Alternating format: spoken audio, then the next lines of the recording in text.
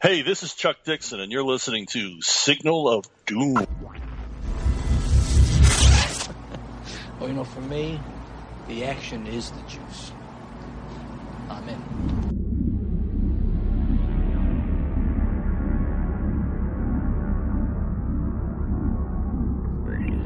Hello and welcome to Signal of Doom, episode 343. I'm Dave. We have a special guest returning again, Tash. How are you? I'm good, thanks. How are you? Fantastic. I'm wearing my G.I. Joe Baroness shirt, one of two that I just purchased, and I'm feeling fantastic. It's got that new shirt smell. And obviously the main man's here, Rich. How you going, Rich? Yeah, surviving. Wow. Doing good. Well, pre-show, Rich was telling us it was a dark time. It was almost the Soundgarden song fell on black days for Rich this week. The show goes on, Dave. That's right, You've got to be the entertainer. I know. Entertainer. You like the Billy Joel song, The Entertainer? I don't like Billy Joel, so no. There's no business like show business. Yeah, man, you got to keep punching. I mean, I recorded with Remember When I Almost Died a couple of times. I've recorded at times. I've recorded at times where I'm struggling to breathe and I've still been talking, you know? Okay. And like viral infections, COVID hit me. I had that food poisoning. I kept going. No personal issues, just health for me. AIDS, yeah, obviously. You're a very sick man. Yeah, AIDS, everything. Everything's hit me at one point. Tash, you yourself have had the knee operation recently, Tash. Yep. So I've been trying to do lots of reading and playing games. You better hope the zombies don't invade during this period of convalescence. Yeah, I won't be running. But Zombie outbreak, you'd just be like, I'm fucking done. I'm just going to, you know what, fuck it. I'll just hole up in the apartment and play games until they crash in. Fuck it. Like, it's not worth it. I'm almost at that point. No, I'm not quite at that point, but I could imagine if they're like, like some foreign invasion force. I always thought I'd be like in Tomorrow When the War Began and like hide out in the bush and stuff. Yeah. But that was a good series. It was a great series. But now I'm like, man, that seems like a lot of work. It really does. Like it just, and it was such a great series though, because it was kind of, to me, sort of slightly realistic. You're talking about the books though, right? Not a TV show or something. Yeah. No, the John Marsden books, yeah. Yeah. I read them all. I love them. Rich, have you read them? Which ones? Tomorrow When the War Began. The series. Oh God, no. By John Marsden. You're missing out, Rich. They're so good. I know they did a bad movie or something about it. Oh yeah, it was they a did. shocker. Yeah, I saw it in cinemas. With a lot of home and away actors, but no. Yeah, so did I. Yeah, like they probably aren't anymore, but they were the best-selling ever Australian book series for quite some time. He sold like a lot of issues of those books. Like, I love them. What's the Australian book series that knocked it off? I don't know, but He's got so many books. Did you ever read the sequel series? Yes, many years ago. Yes, not all of it, but most of it. Yeah, I did. Was it any good? Yeah, I love his writing. Yeah, definitely. Yeah, it was. It was like 5 years later or something. I can't remember exactly. But yeah.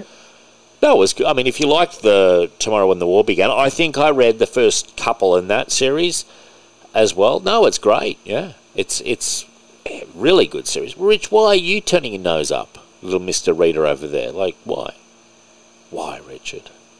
What do you mean? Why are you turning your nose up at Tomorrow When the War Began? Yeah, I saw the movie. I thought it was shit. The books are way better than the movie, man. Like the movie is like a pale reflection. I don't know. Usually, movies is what gets me into books. So if they can't do it right, then that's the opposite. No, like if I haven't tried something, I've not watched something, or read something, but I see a movie and the movie's decent, or makes me go, okay, that's an interesting story or premise. I'll go check out the books. This did nothing like that. That's insane. Yeah, I agree. What, Australia been invaded by Asia? Yeah, I guess.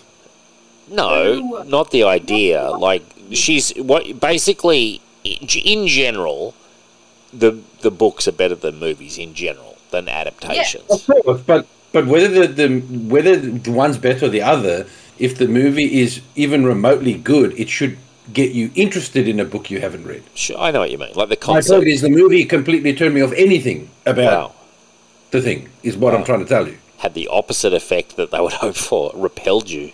I watched that movie and I was like, I really don't care about these books. The good thing about the first book that kicks it off, Tash, am I right in saying it's almost like the weekend that it happens? It's quite a short time period in the first book, I think. It happens, and it's a real kind of like, it actually felt like it really could happen kind of thing. You know? Like, they go away on a camping trip into some remote area of bush, and then Australia's invaded by, they don't say China or Indonesia, but it's one of the two. Would you agree, Tash? Yeah. Yeah, and it's like, and they come in and they just swarm, and Australia's caught totally off guard. You know, one thing I will say is, I think that's right. This is the Australian version of Red Dawn. Yeah, definitely. But written well. The books are written really well. Like, did the books predate Red Dawn? No, because Red Dawn came out in the 80s, the original. Yeah, no, Red Dawn's the original. Yeah, no, this is like, because he was a school teacher and I believe potentially even a principal, John Marsden. And, no, he's really interesting. Those books sold like a lot of copies. Richard, I think you should do yourself a favour. I'm curious, because I haven't read the books. What's the strategic value of Australia? Well, minerals. I don't know do they go into it? No, I don't. But I was like, no, I don't remember. But it's minerals, man, basically. Like, Australia's very mineral rich. That would be the primary reason. And also, like... So what's Australia's biggest... So what's the mineral that Australia exports, then, to the world that the economy is based on? I don't think they don't really go into the politics of it all, because... it's kind of more on the ground. Yeah, the kids are on the back foot, so they don't know what has happened because they've been in the bush while this has occurred. They're sort of playing catch up through the entire series and just trying to survive. So it really doesn't go into the greater, like, political ramifications. She does eventually get to it, I think, the US and stuff, doesn't she? I think. She gets... I can't remember. I was like 12 or 13. She at least gets to New Zealand, and the US is doing some limited support, and so is New Zealand. No, but seriously, Richard, Australia's mineral rich, like in iron ore and stuff like that. They're our biggest exports, and food, you know? Like, there's things that Australia exports that, like, are valuable. Yeah, for sure. Okay. And the old thing as well, living space as well. You know, that's okay. You know, there's things. Your land is uninhabited, so I mean that's not quite. Yeah, but there's large areas that are, true. Especially when you think about. But in terms of China, it would be resources would be the main reason. I suppose they could set up their factories here. Exactly. Yeah, I'm not saying it's going to happen, but it's just a what if, really, isn't it, Tash? Yeah, I was literally just thinking that exact phrase. Yeah, it's just a what if this happened, kind of more than anything. And right? it's like, what if you're a teenage? Yeah, you're a group of teenagers. Because it's not written like a Tom Clancy novel or something where it's like political. No. It's written from the perspective of this teenage group. Okay, yeah. So then, very much like Red Dawn. Yeah, very similar. Very similar. Very similar, but better because Red Dawn's also not soldiers or anything. They teenagers, young adults. Yeah, like, I think the oldest person is like 24 or something like that. Patrick Swayze. Well, in the movie, it's like 24, 25 or something. He's awesome in the movie. Have you seen the movie Red Dawn, Tash? That we're talking about? Yeah, they even did a remake which actually starred Chris Hemsworth, didn't it? It did. Yes. Yeah. I've never watched it. I have. Have you seen the original, Tash? No, but I kind of knew what it was about, but I've never watched it. It's pretty good. Rich, remember the bit where he's drinking the blood of the wolf? He's like... Oh yeah, and I won't spoil it just in case Tash watches it, but there's a surprise incident that happens in it that I think caught everyone by. I don't even remember, but I can't spoil it. If people listening know what I'm talking about, they know what I'm talking about. Honestly, I would like to do Red Dawn on a Cinema of Doom at some point because it is a lot of fun, that movie. Like, I remember the start where they where is it the Russians or Chinese come down on the parachutes. I forget. Was it Russians? I think it was Russians. I think, wasn't it? Yeah, it's Russians. That's why I think it's called Red Dawn. Red Dawn, yeah. And then they've got the They're the Wolverines, aren't they? Isn't that their ragtag band of freedom Well, fighters? yeah, that's what they end up calling themselves. Yeah. Yeah. To be honest, in Tomorrow When the War Began, they're a little bit less gung-ho than in Red Dawn. Well, to be fair, it's Americans. Yeah, Red Dawn, they're pretty patriotic bunch of like rednecks who are pretty excited by the opportunity. I just Wikipedia'd the series, and it says that the unnamed invading force is sort of alluded to be of Southeast Asian origins. It was like a stand-in for Indonesia, I think. Who see the vast underdeveloped spaces and natural resources of Australia as a way to tackle their human overpopulation problem. Yeah. Makes sense. Yeah, Rich. I mean, don't sleep on Australia's resources. That's what this economy's based on, man. That's why when the resource prices go down, the economy struggles so badly. Like, we're very dependent on the iron ore price as a country. Like, we'll never escape that, you know? Until we tap it all out eventually one day, and we all end up like. No, again, I was just curious what the strategic advantage was. Yeah, man. And as well, one thing that is alluded in it that I recall. I think in the news there'd been flare-ups of tensions diplomatically. It's kind of just mentioned, isn't it, Tash? Remember, but the kids aren't political. They're not paying attention. They're not paying attention. If anything, they're basically totally, almost blissfully ignorant until it happens. And then there's a lot of stuff about like Vichy France, where it's like collaborators and stuff, because they invade and they don't kill everybody. Like, you know, like people are kind of almost in not prisons, but like camps and stuff, and then slowly some people are allowed out, but they're sort of collaborators, and so it goes into that quite a bit as well.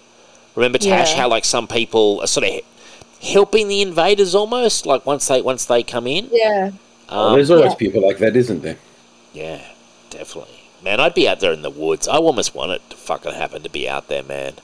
Put a bandana on. You wouldn't survive. You'd be like, how do I play Baldur's Gate?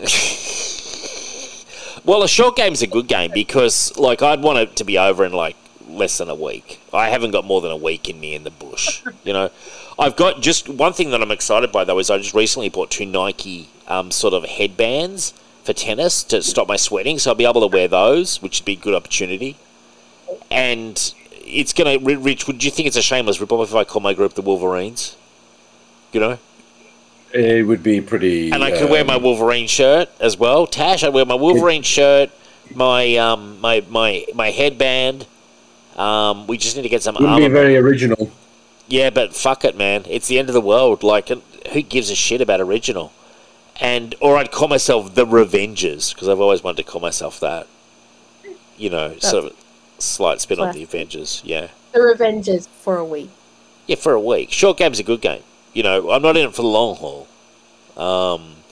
And they can't lure... Imagine if they tried to lure people out, like, oh, you've got free Xbox, like, you know, we can... You can be a prisoner, but you've got full access to all the internet and everything. And I'd be out there after one night going, fuck, I wouldn't mind jumping on a bit of Assassin's Creed now, you know.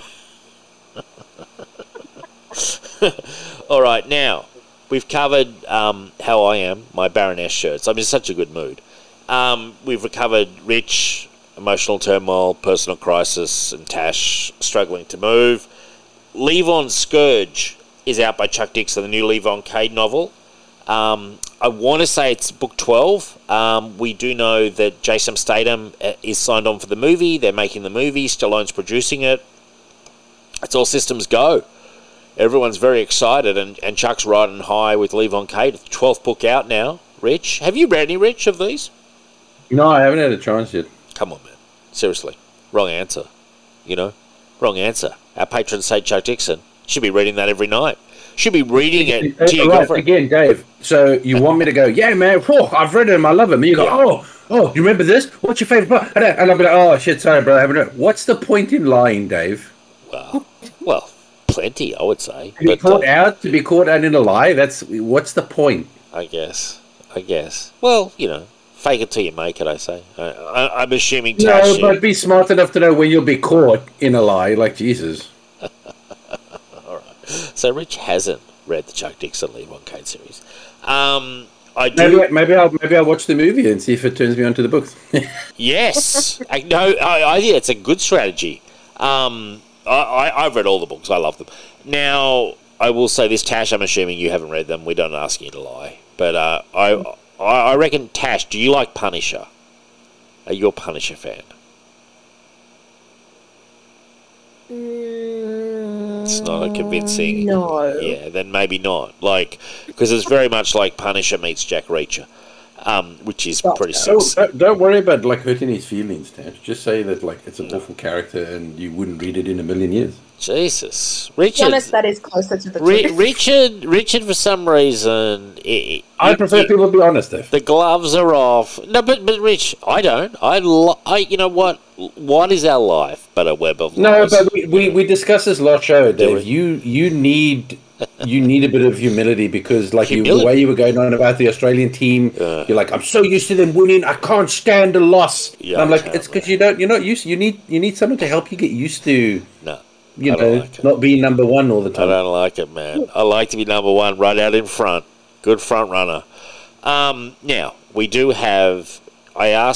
We mentioned Rogue Trooper, the movie, I think last week, Richard, about like the concept of Rogue Trooper, for those who don't know, is he's a genetic instrument. He goes down with all his other GIs, and they basically all get killed apart from him. And there's a traitor general in his organisation that has masterminded this huge treachery. And a large bulk of the Rogue Trooper stories, especially in the first, like I'd say, half of his run, are tracking down the Traitor General, who, spoilers, he eventually does kill. Now, I said to you, Rich, do we think he should kill the Traitor General in the first movie? You know, because obviously that's going to be the big hook. And I can't remember what you said. I said no. You said no. And I said, I was kind of on the fence, but I sort of said, what about a fake out? Anyway, I went to Chuck Dixon, who's a big Rogue Trooper and 2000D fan. Here's was his response. Kill him and move on. And I said, Chuck, I just love how cold-blooded you are. Like, Chuck's just like, kill him and move on. Wow. Yeah, the problem is, like, in terms of story, that is probably correct. But the problem is that there isn't anything after that. Like, even people who read the series like me and all that have to admit that they didn't really... Yeah. After they killed the Traitor General, it felt a bit aimless. Yeah, no, it definitely was. They did the hit series after I'll it. tell him off if you've got some better ideas, Yeah. you know, where maybe you'll deviate a bit from the books and say, no, listen, we've got some cool ideas for, like, villains, bad guys, all that. Okay, cool, then you can kill him off. But if you're like, hey, we're going to kind of follow the books, then please don't kill him off too early because you got nothing after him. What if you find out the Traitor General was serving another master? I mean, you could do that. I mean, Yeah. okay, here's the thing. If you're going to go, okay, we're going to kill the Traitor General, but then also, then the next boss has to be the leader of the bad guys. Like the guy who could coerce him into, like, There could be a cabal. There could be a cabal of traitors on the south side, you know, and yeah, surely, like a sort of web of conspiracy kind of thing, where the Traitor General's If they only. got a plan, I'm down for it. If they don't, then I'd prefer that they just, you know, make him be the bad guy for 2 or 3 movies. Yeah, good point, Rich. Now we're doing Cinema of Doom. I want to thank all the Patreon listeners who've been enjoying Cinema of Doom. We just did Carrie. I think it was last week, Adam and myself. Adam and myself have another movie cooked up, Rich, and you're welcome to come on if you'd like to. Back to Bataan, which is a John Wayne war movie of World War II. Have you seen it, Rich? Shit, sounds It's familiar. a Japanese, I'm not sure if I have to look it Filipino. up. It's set in the Philippines during the Japanese, I guess, invasion. I'm not sure exactly what happened in the Philippines. I'm sure it wasn't good. And they clashed. They definitely clashed. Some would say they even fought a war there. Actually, Tash, would you agree? Yeah. Yeah, yeah. Just getting some clarification. It wasn't just like a rugby match they played. These guys were out to fucking kill each other. Let's face it. And the John Wayne was in the thick of it, in this movie at least. Anyway, set in 1945. Back to Bataan. Now, I will give a warning, and Tash, I think you'll appreciate how PC I'm about to be. Apparently, some of the depictions of both the Japanese and Filipinos may be somewhat caricatures, and some of the more PC police might have a heart attack today. But it was 1945. They were fighting a war. It is what it is, you know. We were dropping I appreciated that. we were dropping atom bombs on them at the time, so I think this would be the least of their concerns. If you had to choose between an atom bomb dropping on you and getting a slightly negative depiction in a movie, I'd go with the movie. I'd be like, yeah, I'll take that. But we're excited. I've not seen it. Rich, did you say you've seen it or not? Can't remember. I might not have. It sounds familiar, but I don't think I've watched it. Well, I can supply a copy to you, Rich, if you'd like to come on. We're not doing it yet. I've got to go away on a work conference the week after next, so it'll be sometime in March. So, we're Cinema of Doom, and then Rich is going to be on as well. We're going to do more Cinema of Doom, actually, and there's going to be more Patreon stuff happening all throughout this year. So really, that was just the first taste. And I would say it was for free, but they actually pay for it. So the first taste. Well, I may have to change my choice now. You can change your choice. You can change whatever you want. I was going to do a war movie, but if we're doing a war movie, we've done war movies before, dude. Yeah, but I don't know if the audience wants two in a row for Cinema of Doom. I was about to say fuck the audience, but no, not fuck the audience. No. Yeah, well, you do whatever you want, man. I mean, what's it going to be? Like something like a fucking romance, or what have you got, Rich? I expect you to come hard hitting, man. Like, what are you going to? I think of something. I was gonna do the original, the big red one, the 1980 one. Yeah, you know what? I have the copy of that. I've never seen it, so I'd be excited to do that. Actually, it's got Mark Hamill in it. I didn't not know that. No, is that that's before Empire, but after Star Wars? Yeah.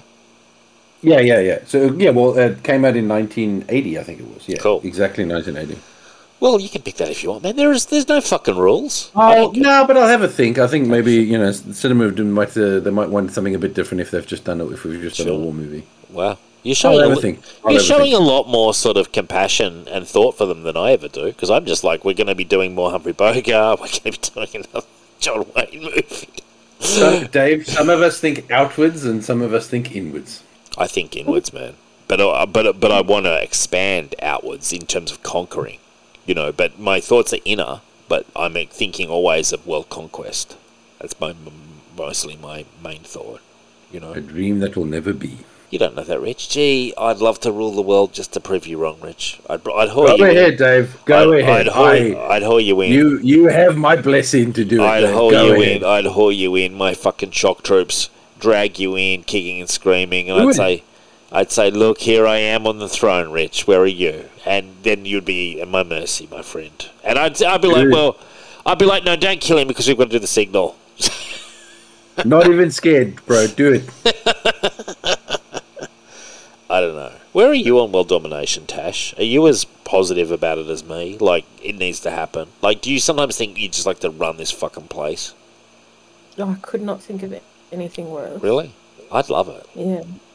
I know you would. You'd have to delegate to people. You have to have a good delegation system. And Richard, if he plays his cards right, could wind up with a nice portfolio. But the problem with people who always want to rule is they're quite happy to kill any dissenters. Definitely. 100%. I am, yeah. Not a problem. I mean, how would you get there? Sure. Yeah. Before you know it, most of the population's gone. No. Yeah. No. There's always going to be a bit of blood on the dance floor. You know what I mean? To quote a fucking song from somewhere in the 90s. It's murder on the dance floor. Yeah, okay. Well, it's not murder, though. It's not murder if you're rising to power and you have to squash some resistance along the way. That's just... What is it, then? That's just business. That's just business. It's business. That's just politics, man. That's just politics, my friend. Look, there's a point. I'd be very careful about lumping that into just business, considering what we know of history, Dave. I'd be very careful about saying the amount of killing for power is just business. I was about to add there's restrictions. If you have to do a few, that's okay. But if you're talking about millions, no, not okay. It's a very fine line. But every world leader of note in the past, and many now in the present, look at Putin. He's fucking, history's littered with political people who he's offed, even recently. So it's not like it's over, man. You know what I mean? Yeah, but according to you, that's just business. So what he's doing is fine. It's just business. I don't have that big a problem with it, to be honest. I mean, tough country to govern, man. Tough country to govern. And, it's not a democracy. Or maybe technically they call it democracy, but it's not really a democracy. And, look at the human rights abuses in, China. It's not, you can't tell me they haven't squashed down thousands, if not millions of dissidents. And we do business with them every day. I'm just not sure what point you're trying to prove right now. I don't know. I don't really care. I think he lost it a while ago. I don't really care. That's my point. I just want to rule the world. Okay, let's just face it. Let's just be honest with ourselves. I think... Again, I don't think anyone is shocked, Dave. It's what you're saying is not shocking to anyone. I think I would be a good world leader. I'd promise to be on my best behaviour. If they're like, David, you have to swear not to kill the dissidents, I'd be like, fucking fine. I'll exile them, though. I don't want to have to deal with them. All right.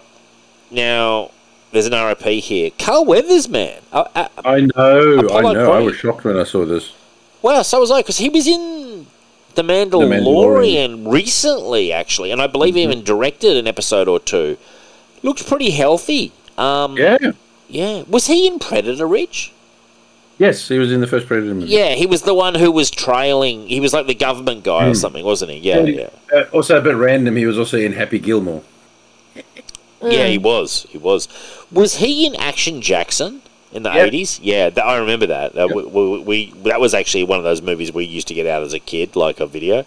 VCR, Tash, for you probably not aware of what they are, but back in the 80s we used to have the old video night. Carl Weathers, man. This job was in a video store. Oh, okay. Well, there you go. Well, we see you as the new generation, Tash. We're not sure, Rich and I. I'm clocking up. Just last week, we were mentioning... Rich was talking to me something about what the kids are into, and I said, I'm listening to Marty Robbins. I love Marty Robbins. Me too. But basically, I don't know what the kids are listening to, but it's not Marty Robbins mostly, I would say. Marty Robbins is cool. Look, the thing is, you never know, because sometimes they do it just to be... cool. Not cool, but because... Ironic. Yeah, but they do enjoy it. It's like those kids that are just into old things or things that are not modern, just because they want to be vintage, not contrarian, but they don't want to be the mainstream. They don't want to be TikTok. Yeah, they want to go against the grain, so to speak. Yeah, that's fair. Well, that's what I was like. I was listening to Sinatra.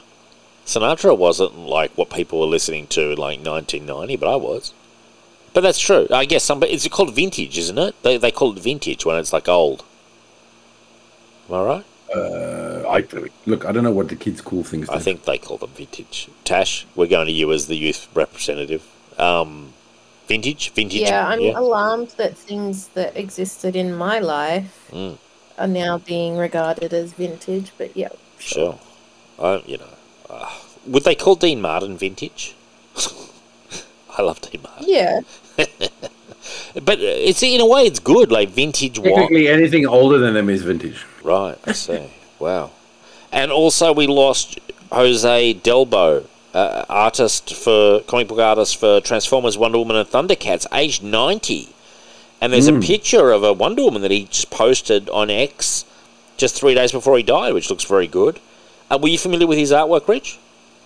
Yeah, I had a look. I don't actually own his stuff, but I have read stuff. He's actually fantastic artist. He did really good Transformers. Right. Okay. Was that in the Marvel comic run? Yes, I believe so. Wow. Man, he's 90 though, isn't he? Was. He's punched out. Forever 90. Man, Don Perlin's still rolling. Hey, listen, I'll be honest with you. I'll be happy to get to that score. I'll be very happy. I'm not going to get there. My fucking body... I was getting a massage today, and the woman was like, oh, your muscles so tight. I'm like, yeah, I know. I got that, maybe you had MS diagnosis a few years ago, remember, where I thought I was going to die?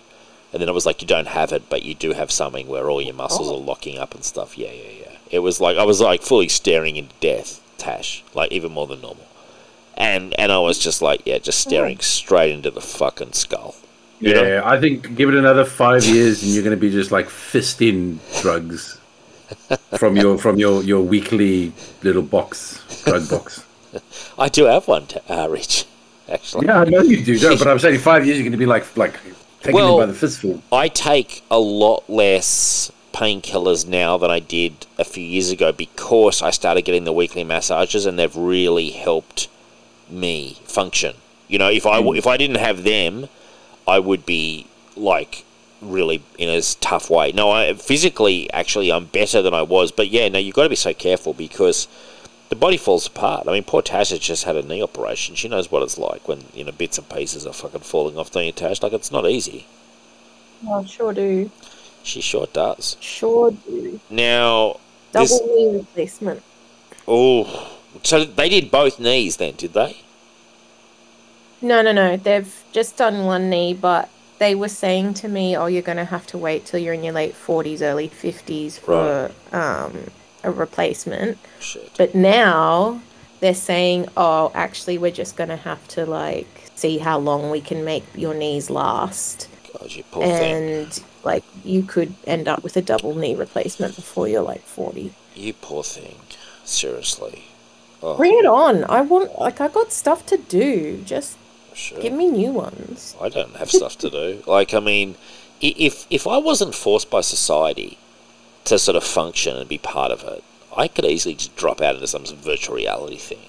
Like, you know, I'm in it, you know what I mean? I'm in it, I'm working, I'm earning money, I'm doing this, I'm doing that, but like, it's like, there's a part of me where I'm like, you know, because I'm one of those people, I fucking hate, like, you know, I'm basically dole bludgers, you know, stuff like I'm one of the first people to say they should be working in the mines and put them to war, do something like. But there's a part of me where I'm like, these bastards have gamed the system, you know, like I hate them, but I'm also like, here I am doing all this shit, and they're just kicking back.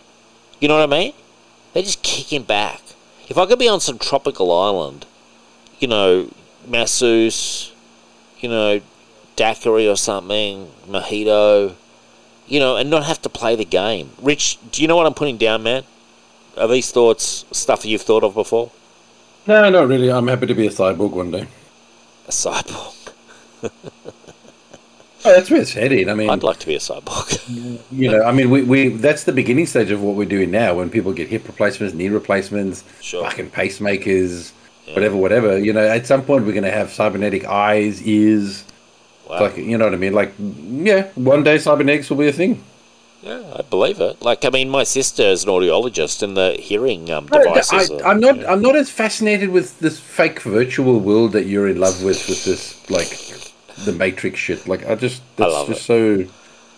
Yeah. No, I don't go for that shit. Make me a cyborg in the real world. Right. You want to kind of be like RoboCop, rolling around. No. Is that what you mean? Like, sort of like the $1 million man, bro. I want to be like the $1 million man. I want to be like Steve Austin. Steve Austin, yeah. Where are we on Lee Majors, Rich? I remember I said to you I wanted you to get him on the show. Is he alive? I'm never going to answer that question. No, dude, find out for me if Lee Majors is alive, please. The fact that I'm not going to answer that question should tell you something, Dave. Is he dead? Is the $6 billion man dead? Really? Because I was watching Incredible Hulk. I got the Blu-ray recently of the 80s show. I don't know if you've ever seen it, Tash, with Lou Ferrigno as the Hulk.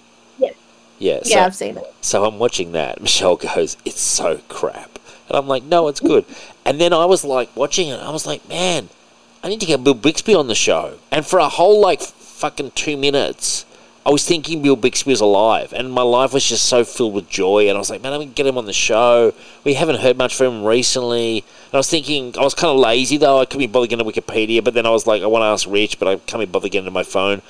And then the crushing realization reached that he died in like 91. And I was like, man, we weren't even close, you know? No, you were a bit of ways off. We were way off, man. Like, but it was before the internet. Like, I was doing a what if. I was like, there wasn't even internet. We couldn't have done anything. Like, he's probably on his deathbed in the final years. The good news for you is Lee Majors is alive. Excellent. Okay. Well, good. 84 years old. Okay, Richard, can I give you a job? All right, Dave, I'm on it, man. I'm going to get the feelers out there. I'm going to hit the agents. Well, I'm going to book him for the show, bro. Please do, because he's slowed down. We haven't heard a lot from him. I'd love to talk I'd love to talk $6 million Man and the Fall Guy.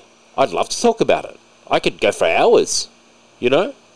He's probably older, I imagine, by this point, like, slowed down. Now, what's your budget, though? What you willing to pay? I paid $500. 10,000, 5,000? How much? What I'd pay him $500 US to come on. Okay, Dave. I'll get back to you in about 20 to 30 years on the progress. I don't think he's going to make it that far, man.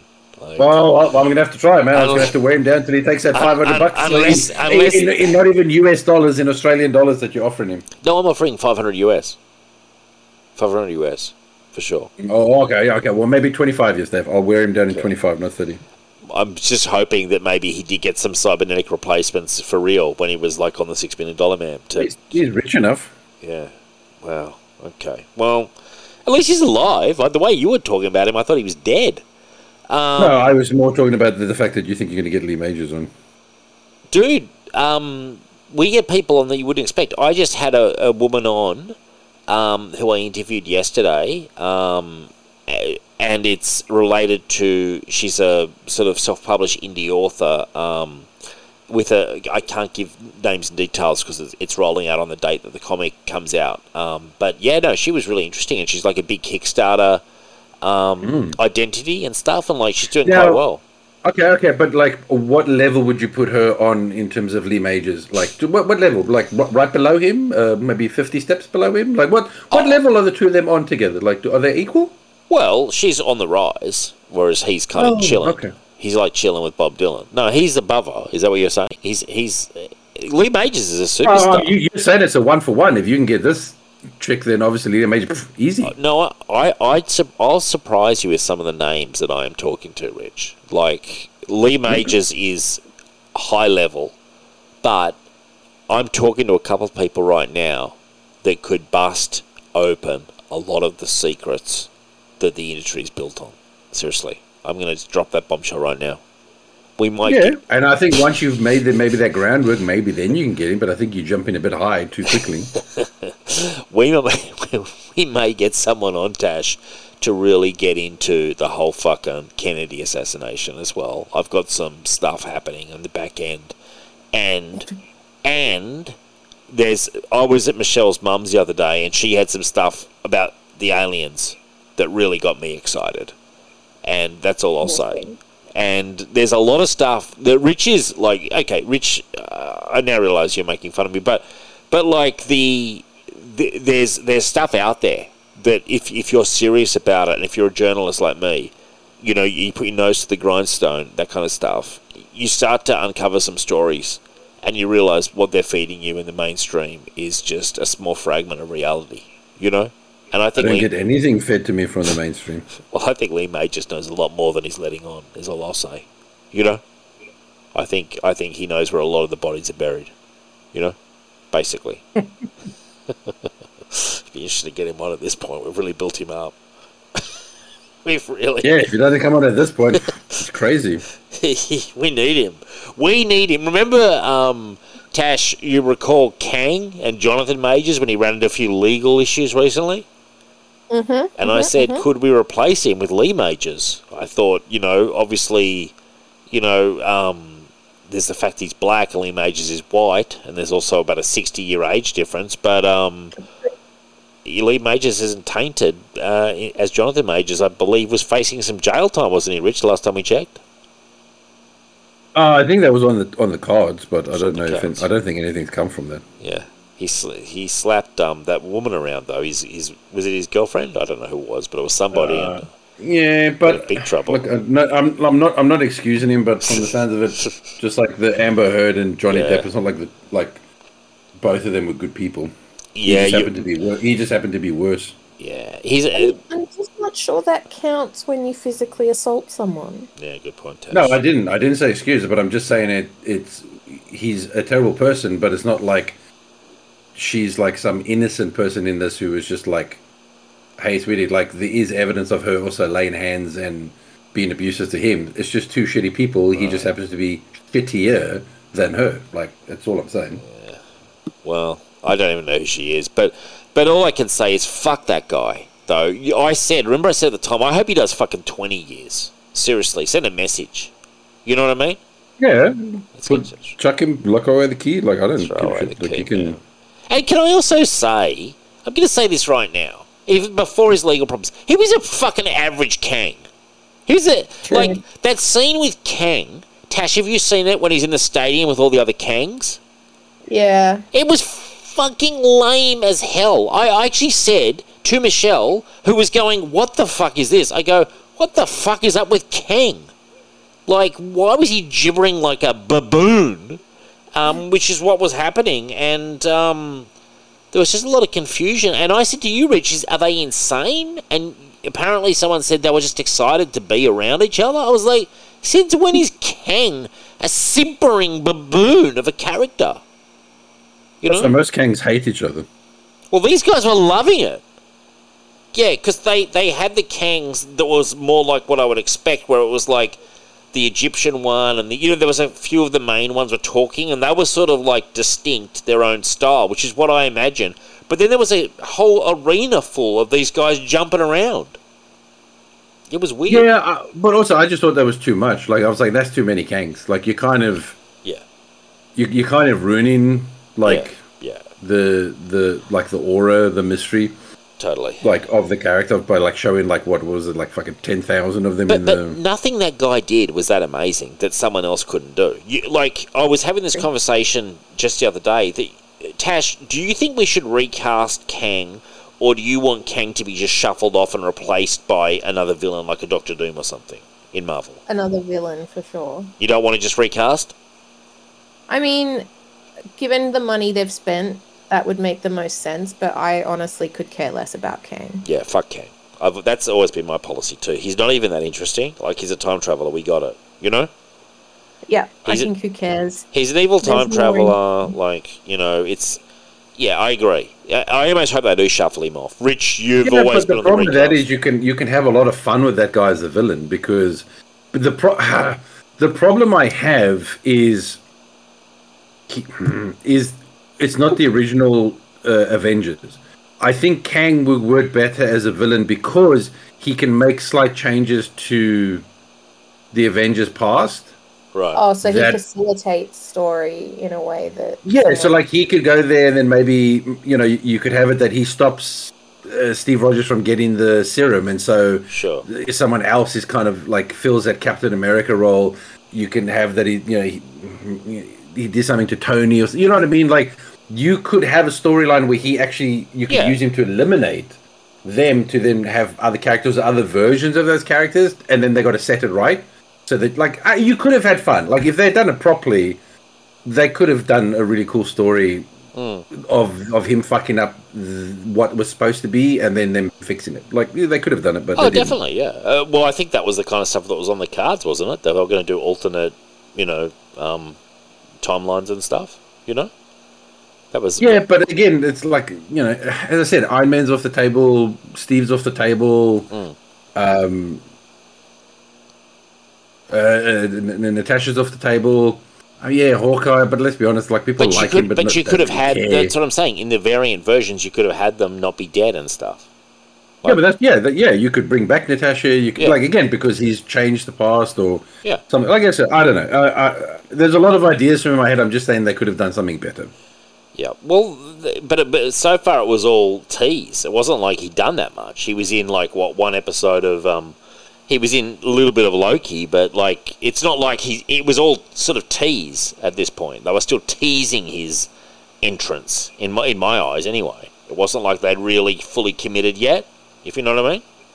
Yeah, I agree. I don't think they really... It's not like with... I mean, I suppose they took a while to really cement Thanos, but, like, they've not done that much yet that they couldn't deviate. Yeah, that's what I'm saying. Like, it was all leading... It was definitely leading somewhere, but then it was sort of like, oh, wow, we found out we got a fucking, like, serial abuser here, And can I just say, like, I don't know where they got this guy from and thought he was a great actor.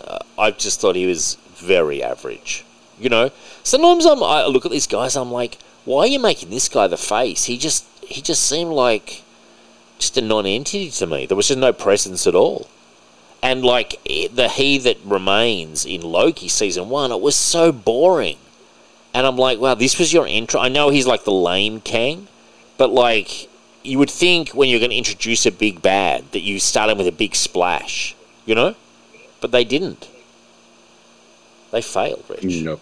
And then it turns out they failed creatively, but then it turns out in real life as well, they may have picked the wrong starter, you know? Mhm. When you got a guy who's going to be doing like 1 to 5, you know?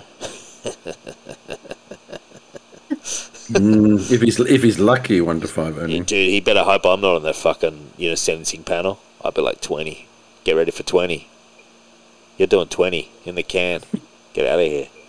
And they're like, why are you so harsh? I go, I fucking hate his portrayal of Kang.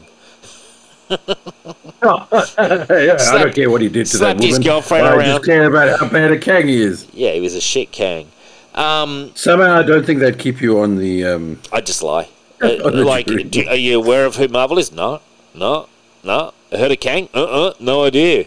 Is that Batman? Then I get in there and I zero on him and I'm like, you're fucking gone, pal. You're out of here. You'd ask to be the guy that delivers it, and you'd be like, "We, the jury, find Kang." I mean, mate, we sentence Kang to life imprisonment in all the realities.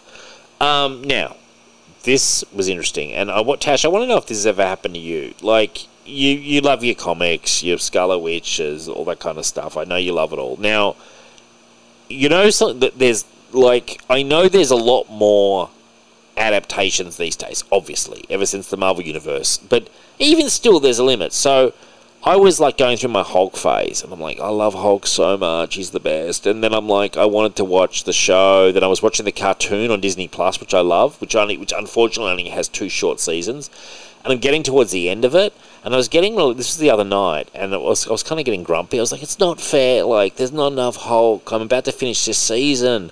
And I was literally sitting there thinking, like, I mean, I wish they would have just done, like, heaps of books of Hulk and stuff. And then I was like, oh, actually, they did.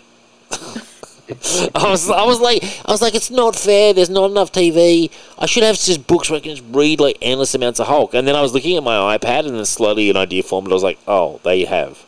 And you have them on your iPad. And then I was actually kind of, like, happy, but, like, it took me a second.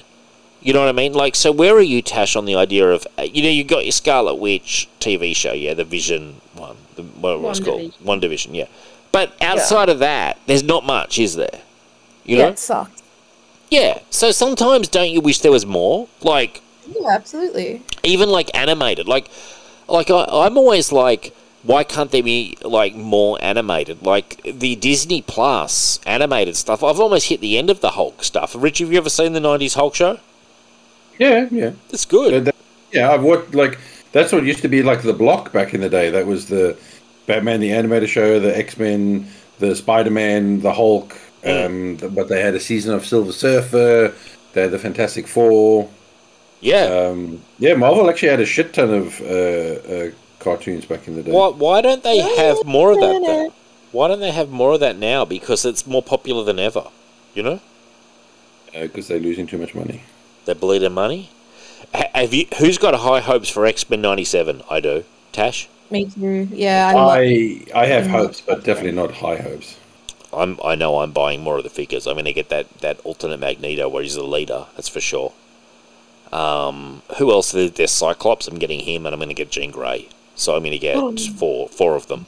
And I've already got Wolverine, the other Magneto in the red, Storm, and Bishop. I've got. So I think it's coming out in. Bishop. I think it's coming out in March. Rich, I think it's coming out soon. I love 90s Bishop. He's awesome. What a wasted character. Dude, he's so awesome back then, though, isn't he? Oh yeah. The mullet in the blue outfit. That's best Bishop. But like, I would almost say like he's never had any good moments apart from back then. It was awesome, you know. Like, God knows what he's doing now. I'd hate to think, you know. He's probably serving lattes. Yeah. Oh yeah, who knows which? Oh my God, they turned him into a villain hunting Cable. Of course they did, yeah. And oh shit, what was the girl's name?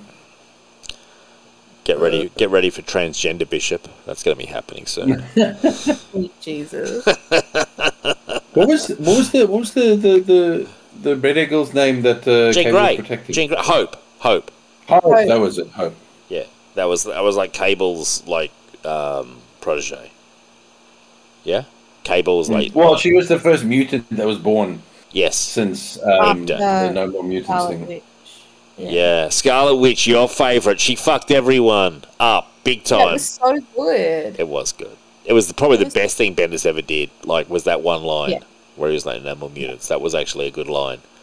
Yeah. They were like, "No more mutants." Apart from, apart from the core X-Men, of course. They were like, "No more mutants." Apart from everyone in the 5 square mile radius from where she said it. They're like, "Wolverine's okay, guys. Don't worry." I remember reading that when I was like 14 or 15, and I was just like... Oh, it was awesome. Yeah. Beside myself. No, I think that was a really, really exciting time in sort of more modern day X-Men, if you know what I mean. Like, it was really good, I thought. A lot of the stuff around there, Messiah Complex and stuff, there was a lot of good storylines right around that time period, you know what I mean? And then they lost direction. Like, they sort of lost what they were doing, but there was... Who's X-Men now? Well, it's a jumble of writers.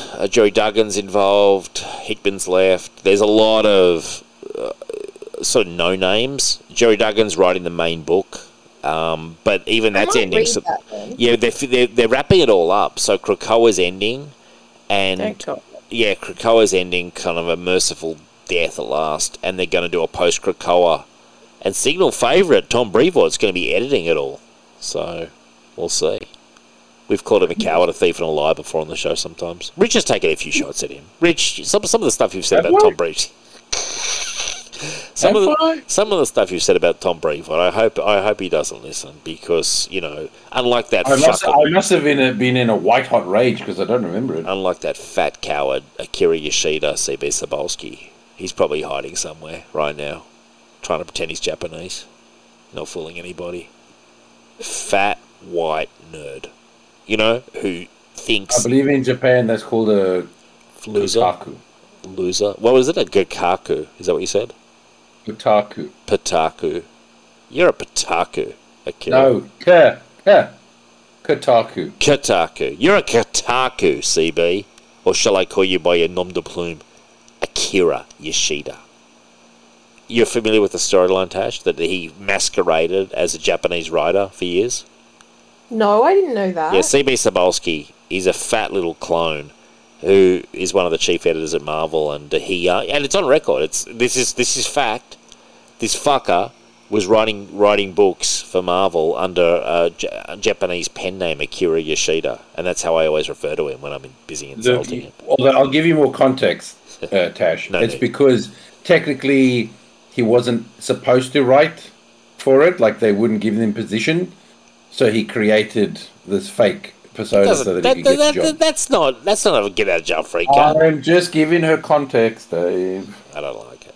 I think he should be strung up. Seriously, if the revolution happens, I hope he's the first one to the wall for his crimes. You know? Imagine he's facing a firing squad and they're like, "Any regrets, Akira?" And he's like, "At least you call me by my true name." You know? He thinks he's Japanese. That's his thing. He's got a big Japanese fetish. He's one of these guys. Those are lots of white, creepy men. I agree. Rich, you're Mr. Anime these days. Yeah. You going to defend yourself there? No. It's not, because it's mostly girls. Right. It's not. What, that's into anime and the weeb shit? Yeah. I have no idea. As someone who has a girlfriend who is all into the cosplay and is massively a weeb, and I've seen her friend shit and all the people shit, it is mostly girls. It is not.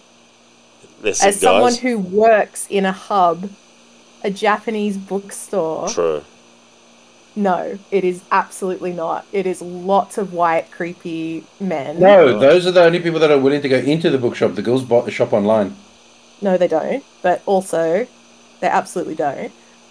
But no, it is not just girls.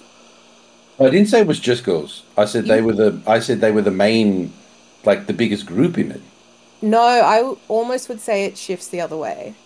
Okay. Well, I can say this. One thing I will say is in the bookstore, Tash, there's a lot of young people of both genders who frequent those manga comics. Seriously. Like, they are way more packed than the comics ever are. Seriously. Oh, yeah. Like, honestly, like, because I can go to the Marvel and DC thing, and I don't mind a bit of manga, like by any means, but like, you know, I'm not a desperado for it, but I do notice that they're all, and it is a mix. I will say it's a mix. I couldn't tell you who's more or less. I would say both genders are represented fairly healthily. Whereas when I go through looking at those Marvel, you know, things and stuff, like, I'm often the only person looking at them, you know? Oh yeah, me too. Look, the fetishization of like Japanese culture and anime and manga is definitely skewed towards men. Okay. Like, the amount of crap my coworkers have to deal with these men is insane. Really? Like what? Oh yeah, like them trying to talk Japanese, like them and assuming they're Japanese when they could be from like Korea Hong or Kong. something. Yeah. Yeah, exactly.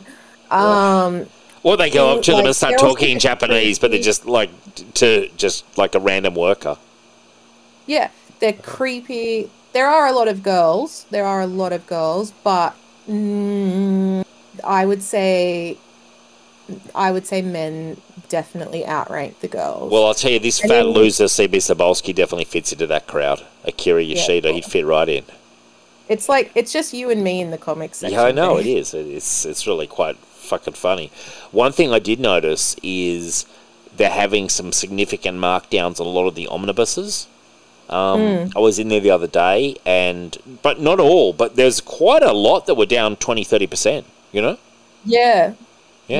I picked up. It's quite a good deal. I picked up Gwenpool, which I mentioned on the show. I picked it up last week. The Gwenpool omnibus that I've been eyeing off Rich for about 5 years. Oh yeah. I finally pulled the trigger, man.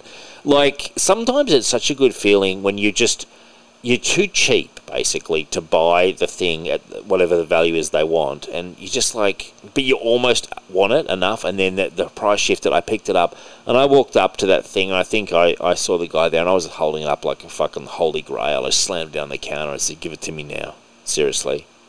I'm ready to get up to date on Gwenpool." I feel like I'm her only fan, but I love her so much. You know? I've never read any. She's good. She's like Deadpool times 500. You know? It's like they've taken Deadpool and he hasn't gone far enough, like with the meta stuff. So it's very meta. It's really, really meta. Like, the whole book is meta, basically. You know, like I like it. A lot of the stories are quite well written and they're quite funny. I love them. But like when I saw 30% off, there was like an old lady nearby. I just knocked her out of the way. You know, I was like, "Not today, Granny. I'm getting this. I'm getting this Gwenpool. You can forget about it. You know, go back to your romance novels. Seriously, only one person." Well, I know they will be grateful that you bought it. Yeah, they should be. Yeah, they should be. They should put a statue of me in the store or something. You know, I'd love it. One thing I've always wanted to do, and tell me if this is egotistical. There's a there's a talking statue with John Laws speaks near the Queen Victoria building in Sydney. It's like the dog one? Yeah. And I've always thought it'd be so cool to have a statue of yourself but have pre-recorded messages, like at your house or something. Like, obviously, if you're a big identity, like you could have it in a square or something, like in a park. That'd be my ideal. But I like the idea that he's voicing it, like he's recorded his voice for it, and like he's telling the dog to do this and that and all whatever. Like, there's a little story to it. Like, would you guys like that if you came around to my house for a barbecue and you know, if you sat down for a while just next to the statue, Rich, with a drink in hand and just kind of like, oh, this is like catching up with Dave, you know? Like, if I was away for a few minutes, that kind of thing, you know? So you're saying that hanging out with a statue of you... a talking statue. A talking statue? Yeah. Just saying the same shit over and over would be exactly like hanging out with you? It'd be similar, I would say. I was going to say, it doesn't sound like you're selling yourself if that's your claim. No, I'd have a few items of conversation recorded, but I feel like I've always felt with me, if I was someone who met me, that I could get to know me very well over a few days, and then it'd be like, that's about enough for me, you know? like seems a nice guy, but you know what? We've kind of covered it, you know? That's how I feel. I would like to have a statue. I would record the tracks and have like a little story and stuff. It wouldn't just be me going, "Hey, I'm Dave. You're in my house. Chill out, enjoy." I would have a few little bits and pieces of conversation, more than the talking statue of the Victoria thing that John Laws does. I think it'd be fun. Something to remember you by too. If God forbid, passed away or something, and everyone's inconsolent, they can't grapple with how to live the rest of their lives without me, and then they could go to the statue and here he is, going on about his comics and his Deadpool and his Batman, and he's happy enough talking about his tennis game, and there's Dave. We're fine. We're okay now. We're all good. We can carry on. Just thinking of the people as always. Thinking of those that I'll leave behind. Now, Argyle reception, Rich, getting serious now. You've got some news about Argyle, which is, I believe, the new Henry Cavill, Matthew Vaughn movie. Am I correct? Apparently it's Matthew Vaughn's lowest rated movie. Is it bombing? I think I heard it was bombing somewhere. Yeah, I mean, I don't know if it's bombing, but it's not it's not performing well. Well, hang on, but it's the number one movie. It might be critically a bomb, but well, let's have a look. Let's have a look. Sure it's number one. Let's have a look, Tash. This is one reason I like Box Office Review, because we can actually, except I opened the wrong page, we can get to Box Office Mojo and find out exactly. I did read somewhere recently that it had a low opening. That's what I read. That it had a low opening. Is that what you're saying, Rich? But just because you're number one doesn't mean that you've done well. It just means that maybe in a slow month or not much competition, it did have a small opening. It only had a $17 million opening in the States, which is very small, and it's only made $38 million worldwide. So it's got a budget of 200 to 250 million. So it's terrible. I don't know how it's terrible. Going to do. It's terrible. It's only made 38 million. A 17 million opening tells you everything you need to know. That's a bomb for a big budget movie. I mean, if it was some fucking indie thing, yeah, sure, but terrible. Have you seen it, Tash? No, but I've enjoyed reading all the stuff around the book and who wrote it. Is it a book? Yeah, it's a book. Okay. Are you going to go and support it in cinemas? I don't think they... Yeah, if you look up the author's name, it doesn't really go anywhere. There's no one knows who she is. There's no record of her. So that's interesting. What do you mean? Well, you look up Ellie Conway, who's the author of Argyle. Right. Oh, okay. The real life author, yeah. The real life author, yeah. Okay. And there's no one knows anything about her. Oh. There's no information, although she may have been revealed as of a week ago. Hang on. I have no idea what we're even talking about. She wasn't revealed. I didn't even realise it was a book. Yeah. Oh, okay. Right. Well, I'm learning something here, because it's about an author who's drawn into a world of spies and espionage. So, so what you're saying is that the author of this book has written himself into the book, kind of thing, as a character, basically. Is that right? Yeah. Okay. Well, what I do know is that I saw something before it came out where they were very high on it, but yeah, so Matthew Vaughn, he's the guy, Rich, who did Kick-Ass, am I right? Yeah. And X-Men First Class. Yeah, Kingsman, Kick-Ass, Golden Circle. Wanted, I think. Yeah, you're right, Rich. So he's had a few hits, actually. And it's got Henry Cavill, Bryce Dallas Howard, Sam Rockwell. It's got Bryan Cranston. It's got a good cast, Oh, it's got Samuel Jackson. It's got a pretty big cast in it. Well, you know, I'm part of the problem because I'm reading this and I'm like, I want to catch this when it comes out on streaming. You know, I'm just terrible though. Yeah.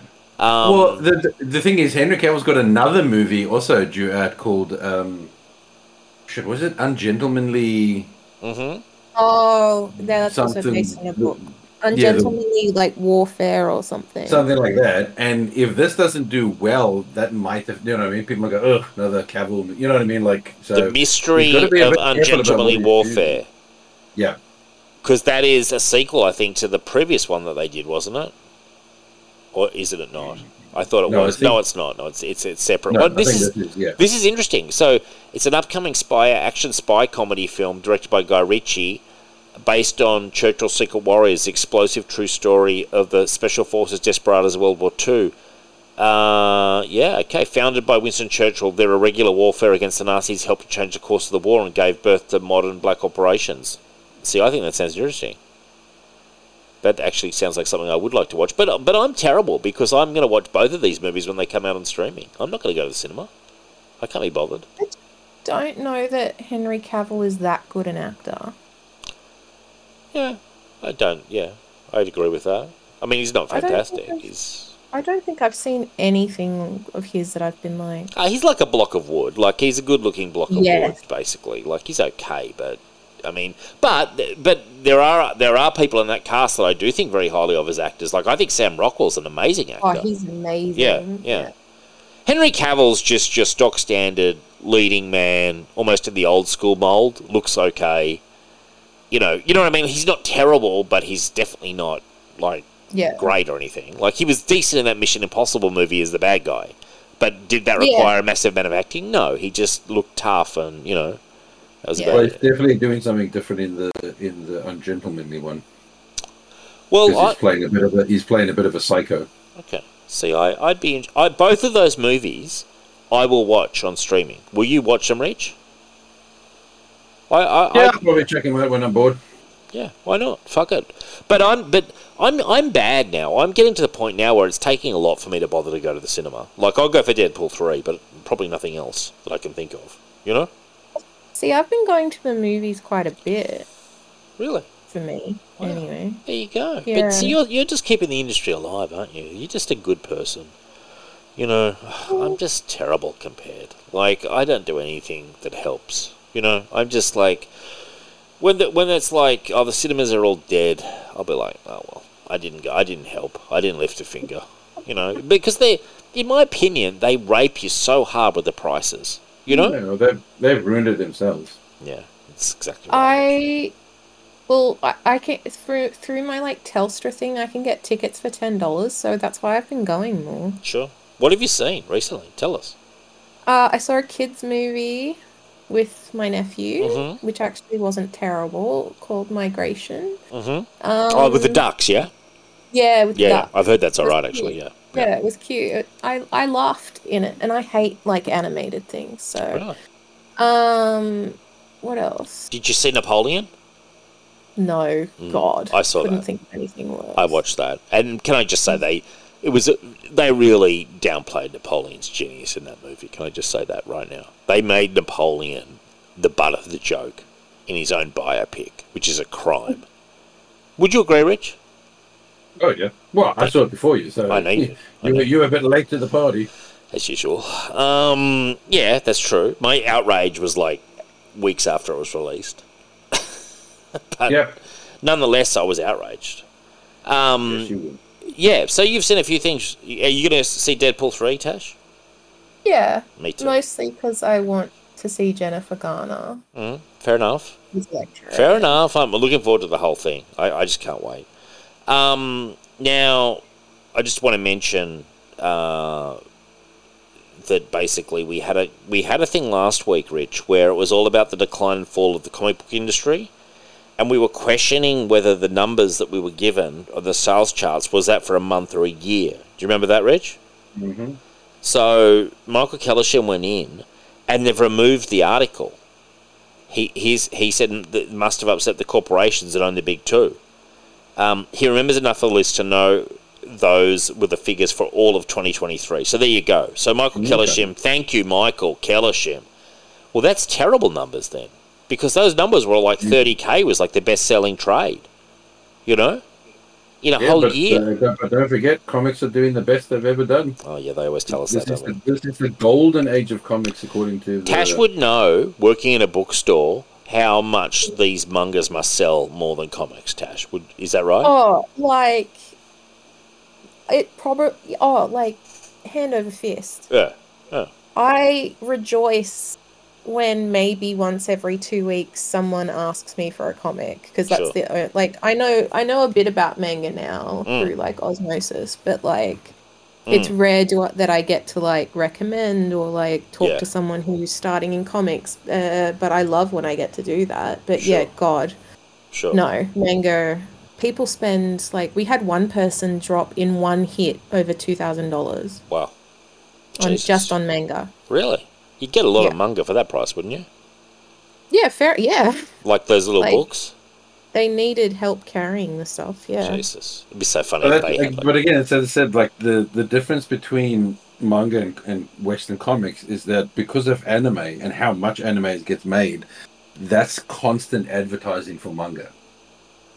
Do you know what I mean? Like the fact that there's so much anime, if people watch it, and that's why they generally just make a season of something sometimes, and then it's just like an advertising to get you to go buy the manga, which has got like 6 volumes or 7 volumes or whatever. The fact that they make so much anime, it just helps feed and get people into like wanting to collect the manga. You kind of used to have that. We were just talking about where Marvel had all those 90s shows, and Sure. you know, DC had your Batman and Superman and the Justice League and all. Like when you had that constant sort of like reminder of like, hey, comics exist, you know, especially for like kids and all that, like that helps. You know, it's why kids like toys from the fucking cartoons. But I have a that they had question. back in the day. I agree with what you're saying, Rich, but then why... This is my question then. Why has the dominance at the cinemas of Marvel since 2008, say to like, let's say 2023, has not translated in any way to comic sales? comics. I think I can answer. Comics are not as straightforward as manga. Well, it's not an adaptation. Yeah. Yeah, If right. if you watch the anime, it's the same in the manga. Like it's not And you can continue. So if the anime hasn't caught up to the manga, you can just continue the story. Whereas I have people coming up and going, "Oh, I want like the Thanos thing," and I'm like, "Well, it's actually not as simple as that." And also, Marvel don't help themselves because a lot of the crap's out of print. Yeah. So like. Yeah. Comics is a lot harder. It's harder, yeah. Good. I get you. Like, if they come up and they go, oh, you know, I want Batman vs. Superman. Like, I love that movie. What have you got? You're like, well, I've got stuff that where they're fighting, like, but not much. Do you want the one where they fought each other in 1982, 1983, 1975? No, it's like there's so many fucking issues or stories of Batman and Superman fighting. Yeah, that's interesting. It's just interesting to me. I also feel like, and purely as a consumer looking in, I also wonder if it's a price thing too. The mangas to me look much more economical to collect. You know, I've got cash to drop when I go into the comic store, but if I didn't, there's no way I'd get into it. It's too expensive. You know, the Western comics with the hardcovers and stuff. Like, whereas I think those little books, those manga books, they can't be that expensive. Like, and you're still getting like a full little story. Do you know what I mean? Like, do you think economy? It depends on like where the import is. So like, the only manga I collect consistently is Sailor Moon, and like I think I paid for volume 1 like $20, which is fine. That's nothing. Yeah. Very happy with that. Oh, I collect another one as well, which is like 2 volumes in one, and that's like $28. But like volume 2 from like the dollar was down or up or whichever way it goes. Yeah. So it was like $35, which is as much as a Yeah. graphic novel. Yeah. Okay. But yeah, I think manga overall is a lot cheaper. Like it is cheaper in a lot of ways. It looks cheaper. Like, I don't know. I just feel like... Well, one, it's easy to transport. Yeah. If you're going to take a manga in your bag, it's a lot easier than taking a hardcover or a bigger graphic novel. It's also the paper, right? Like, I mean, there was some trouble because there was paper shortages, but like the paper, it's not that sort of glossy, Yes. like in a graphic novel, right? So that probably helps with cost as well. Exactly. It's almost like the old newsprint style, like the comics used to be on, but it's black and white, yeah? Yeah. Yeah, so all these things, I don't know. I think that they've successfully either pivoted or by circumstance it's kind of fallen into their laps, and I think they're a more economical. I think that's a factor, and I also think as well. I mean, brutal honesty. I think a lot of the comic stories sometimes are played out. Like, it's almost like, I don't know. It's like, how many Avenger stories can you really do at a certain point? Like, how many times can you? I know they always do. They rebuild the wheel, but sometimes it just feels like they're barely trying, and Oh yeah, the quality deviates. Yeah, that's just an observation. And I know they try. Like, I will say this: like, we give Marvel heaps of shit for some of their shit characters, but like, they try to make things a thing. So they do try, but then I'm like, you're trying to make it a thing inside the Marvel universe, whereas all these mangas that come out, they're not all of them. I'm sure some of them share universes, but not all of them. Like, aren't heaps of them just, they're totally independent to each other? I think most of them most are. That's my understanding. Now, it's the exact opposite with Marvel and DC. Like, for most of the stuff, it's all supposed to take place, and they always get in each other's way a little bit. Like, it's like, oh, we're trying to make Moon Girl a thing, and here's her fucking adventures with, this person and that person, and she's meeting Green Lantern. She's doing, like, it's not. It's almost like, to me, like, it's just obvious marketing. Like, it's just so obvious what they're doing, rather than we've got a storyline that we've got a storyline for this character. Totally her own stuff, her own people. She doesn't need Superman dropping in every 5 seconds, and Batman and the Spectre and whoever else. Like, you know what I mean? It's almost like the stories aren't given a chance to breathe because they're just so heavily trying to create the next Spider-Man. Yeah. It's just a little obvious to me. That's more just an observation more than anything, because I just think, like, if they did a manga character, they'd put it in the Marvel universe, which I think is half their fucking mistake. Yeah, but I mean, manga's also way more brutal, man. Like, if your shit don't sell, it's gone. It's gone, like, yeah. It gets dropped from, like, the shonen, like, the magazine or whatever. Like, yeah. The cream rises to the top, basically. Yeah. Whereas that used to be for Western comics as well. Yeah. Like, you could say that it's harsh, but it means that you're getting the best. Like, the shit that sells, the shit that's popular, that's the stuff that's getting made. Sure. You can't say that now. You cannot say that the most popular stuff is getting made now. Yeah, I don't know. It's just, it's all over the shop, isn't it, really? Like, when you think about it. It's just, it's interesting, and, I think... Everyone, like, poo-poos, like, a lot of Marvel these days, but also Marvel has had some of the best writing they've had for years in the last couple of years, and no one's paying attention to it. Give us a. If you had to give your top 3 Marvel books of the last, let's say, 3 years, give it to us. Kelly Thompson's Captain Marvel, 150%. That's amazing. Chip Zdarsky's Daredevil. I'm trying to think what else I collect. Where you like that Captain America run, I know. Oh, there's a new Captain America run that I'm about to start that looks... I can't definitively say if it's any good, but it looks very good. Okay. Actually... Okay, hang on. Can I bring something up real quick? Of course. My buyer, the comics buyer at work, came up to me and she was like, have you heard of this character? And I was like, no, I've never heard of them. Who is it? I can't remember what they called him. Hang on, let me Google. I think it was like Captain America of the Railways. Oh, yes. Yes. Jesus, who the fuck is that? That's when they would... No. Remember, Dave, that's the kid in, like, the overalls, like, the gay kid, and then they had the Captain America of the Comanche tribe or some shit, and then they had the Captain America... it's when he was doing, like, this cross-country fucking traveling and somehow running into... Vaguely, like, people who were, like, inspired by him, and so, like, were their own... Vaguely. Captain America. I remember the marketing more than I remember the actual thing, yeah. Hang on. Yeah, so I went into this with, like, incredibly, like, pessimistic. However, like, we were taking the piss out of this character, and then I started reading his history, and I was like, this is actually cool. Like, if they hadn't made him a Captain America, but made him, I don't know, something else in his own right, to be honest, I think I'm still going to read his series, because, like, he's a guy who ran away from home for being abused for being gay. He becomes a vagabond in Vegas, and he starts investigating the disappearance of teens. That seems interesting. And Roxxon is, like, at the like center of it. So it's in the Marvel Universe. Yeah, he gets kidnapped, and then he starts riding the railways to, like a help hobo. people. Yeah, like a hobo. And to me, it had this very cool, like, that's a unique concept of a hero riding railways to, like... It's a throwback storyline. It evoked this sort of, like, Americana, like... Yeah.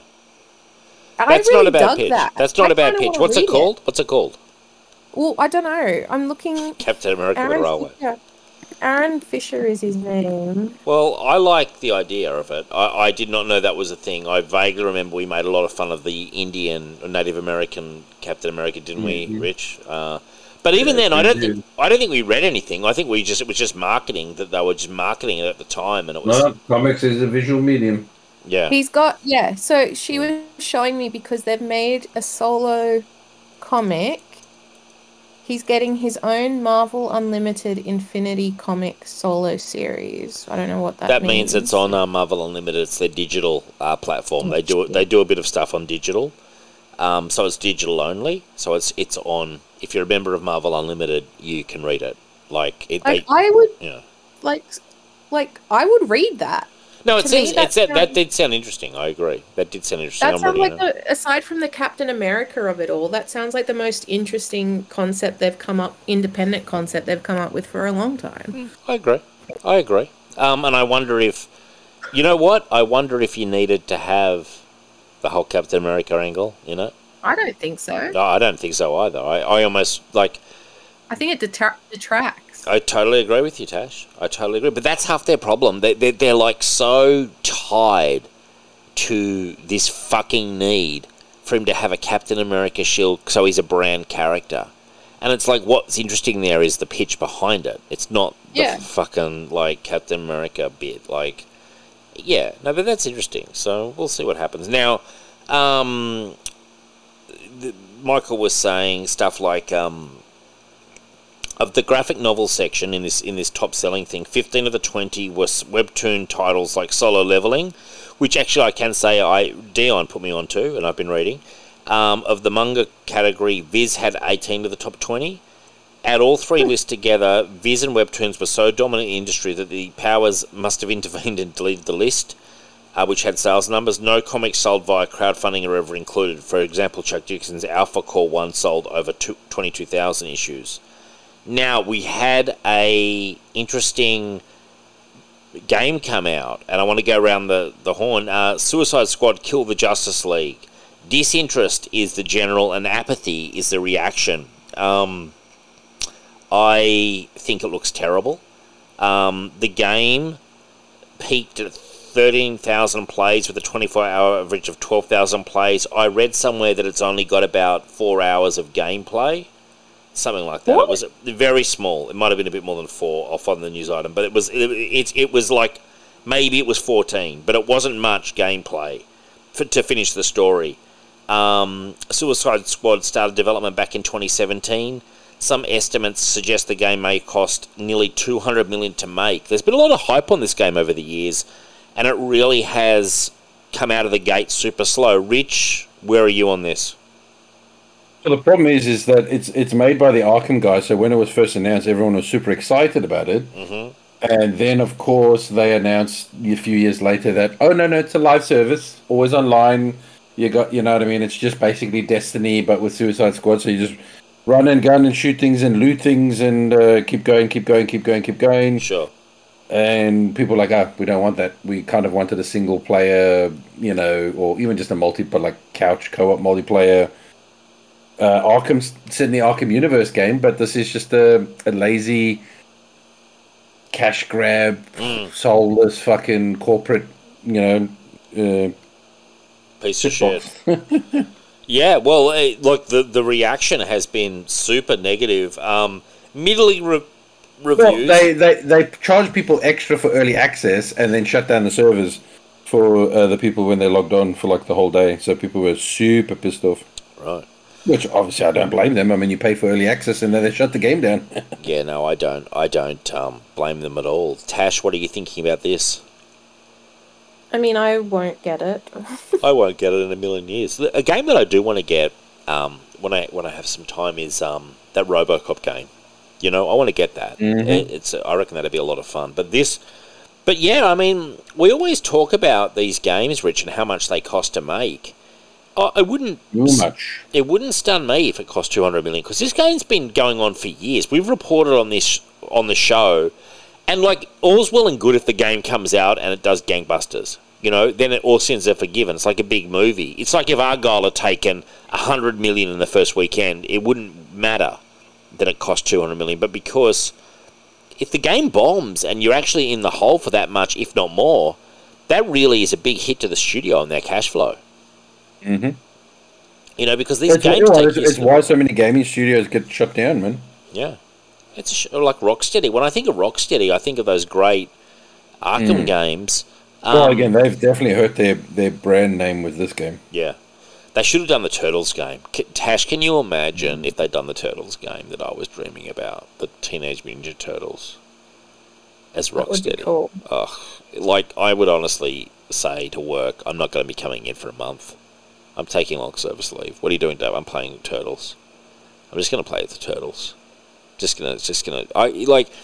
They had it there. When they were like, Suicide Squad, Kill the Justice League, my eyes pretty much rolled out of my head. You know what I mean? I'm like, oh, really? Must we? I'm a bit over it. Like, I'm like, give me Turtles. Give me something fresh. You know, like, Turtles is a big property. It's well known. You know, like, Suicide Squad, they've kind of been doing it in the movies. Like, they've had a few tries at it. Feels like it's a bit played out for now. Like, Turtles, it's like, give us a Turtles game with all the different fighting styles. You know...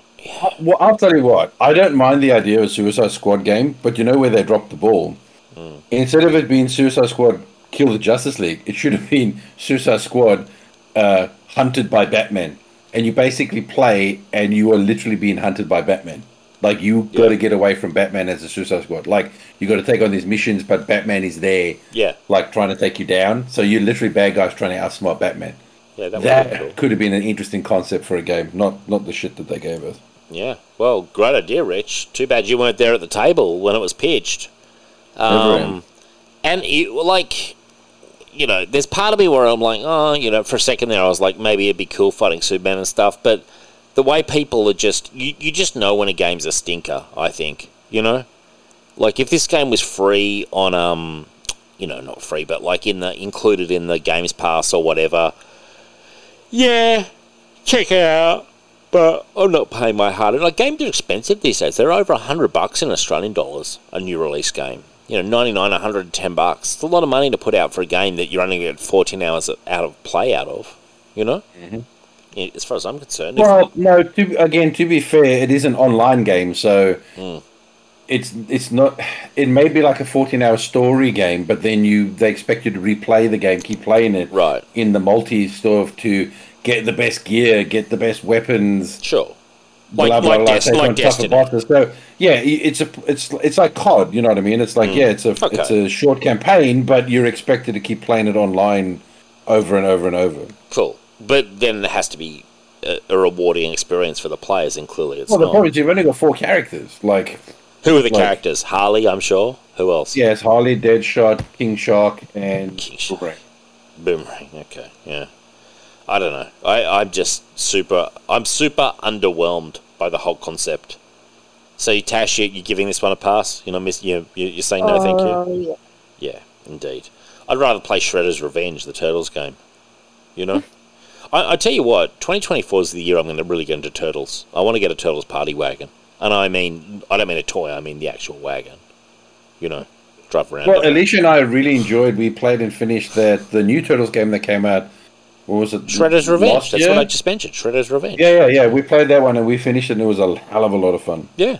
There We you had a go. lot of fun playing that. So you've got a functioning relationship. You're doing stuff like that, and like you're having fun. You know, you're living life.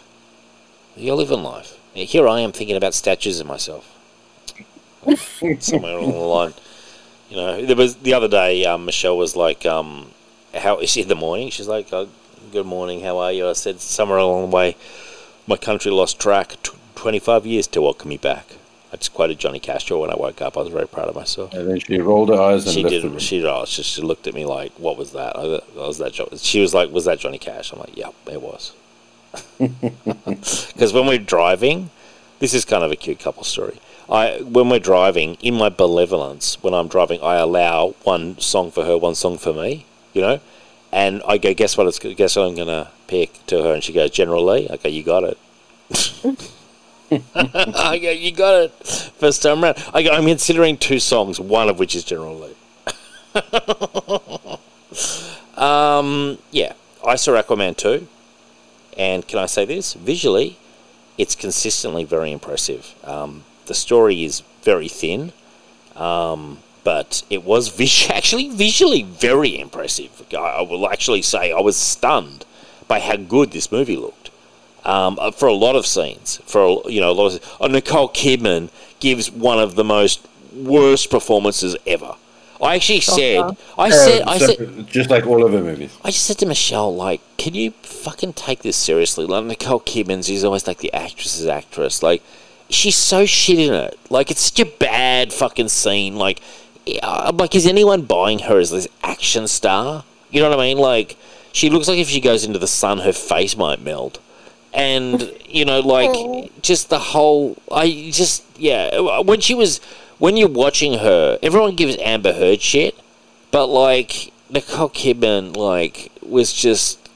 There's one scene where she's in it, like, and it was just like, oh, God, she's so bad. Like, really. And look, honestly, he's actually close to unbearable, too.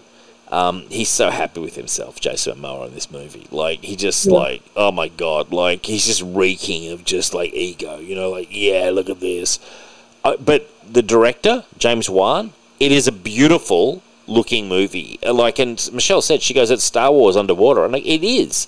It is really spectacular visuals. I will say that for it. Other than that, there's not much to write home about at all. It's very generic, like a lot of these movies. I mean, they are what they are, but Rich, have you caught any of this?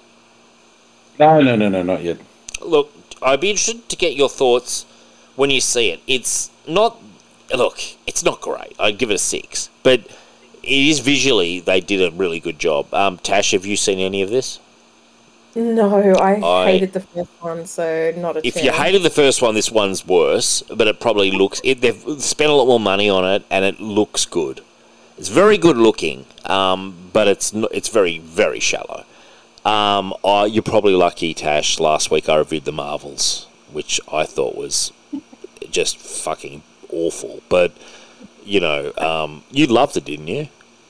I didn't love it. I had fun. Wow. In it. We are... Can I just say, in so many ways we're peas in a pod, but I just do not understand how anyone could enjoy that film. I thought it was so... Like, you know who was good in it? Ms. Marvel was good. She was so good in it. No, she was. No, she was easily the best thing in the movie. And Brie Larson was okay in a very cluttered, really bad script, bad directing, bad writing. Which is insane because the directors actually like made some awesome stuff. But they stunk up the joint. But I don't know what happened. Yeah, like, I will say this. I'll tell you what happened. Disney Marvel happened. Well, I tell you who was the character that they should have deleted. Sulky Black Captain Marvel. She was fucking awful. Like, wow. You know. What? Black Girl Magic? Come on. Yeah, dude. Imagine a character that just sulks. This was this character. She's meaningless. And the whole movie, I said to Michelle, we're just waiting for Beast. And it was a chore. It was a fucking chore. I did it for the show. I was trying to be nice to Tash so I could say something nice, but I said, I can't lie. My favourite line, though, is when, I think the Miss Marvel is like falling through the air. It's close to the beginning. Yeah. She's falling through the air, and Carol goes to like save her, and then she says Nick Fury says to Monica, Yeah, Monica Rambeau. you need to fly, and she's like, I've never done it, and he's like, well, get on then. And she takes off, but their powers switch, and Carol slams into the floor, and Nick Fury goes, oh, it's just Carol. It's fine. I lost it. I thought that was so funny. Wow. I mean, it was just one of the hijinks of the whole thing. What it made me, it's desperately trying to be a comedy, but it was just falling really flat. Michelle and I were like, this is actually one of the worst things we've ever seen, like, in a mainstream movie. But I will say this, the girl who plays Ms. Marvel, she's absolutely fine. In fact, she is easily the best thing in that picture. It was also very, very, very cluttered. Very cluttered. There was a lot going on, and it had a sort of like, I don't know, it was going for a lot of hijinks. I kind of know what they're trying to do, but I just think they bungled it really badly. But anyway, so we got to the end. Story. Yeah, it's got a really bad story. But they got to the end though, and Beast, and Jesus Christ, he looked good. He looks like didn't he? He looks like the comics, Rich, like the 90s comics, kind of like. Oh, okay. Dude, no, that's very interesting because everyone who saw that said he looked awful. You're literally the only two people I know who are saying that he looked awesome. I loved it. You know what he looked like, Rich? Do you remember in the 90s TV show and like the comics of the time? It's very much. I know that they've said that, but they've said that it looked really bad CG. Well, I liked it. It definitely looked like that's CG. just very interesting. Like I said, you're the only two people that have said that of all the people I know who've seen the movie. Put it this way, I hated the movie. So, I hated the movie with a passion, but I did love his look.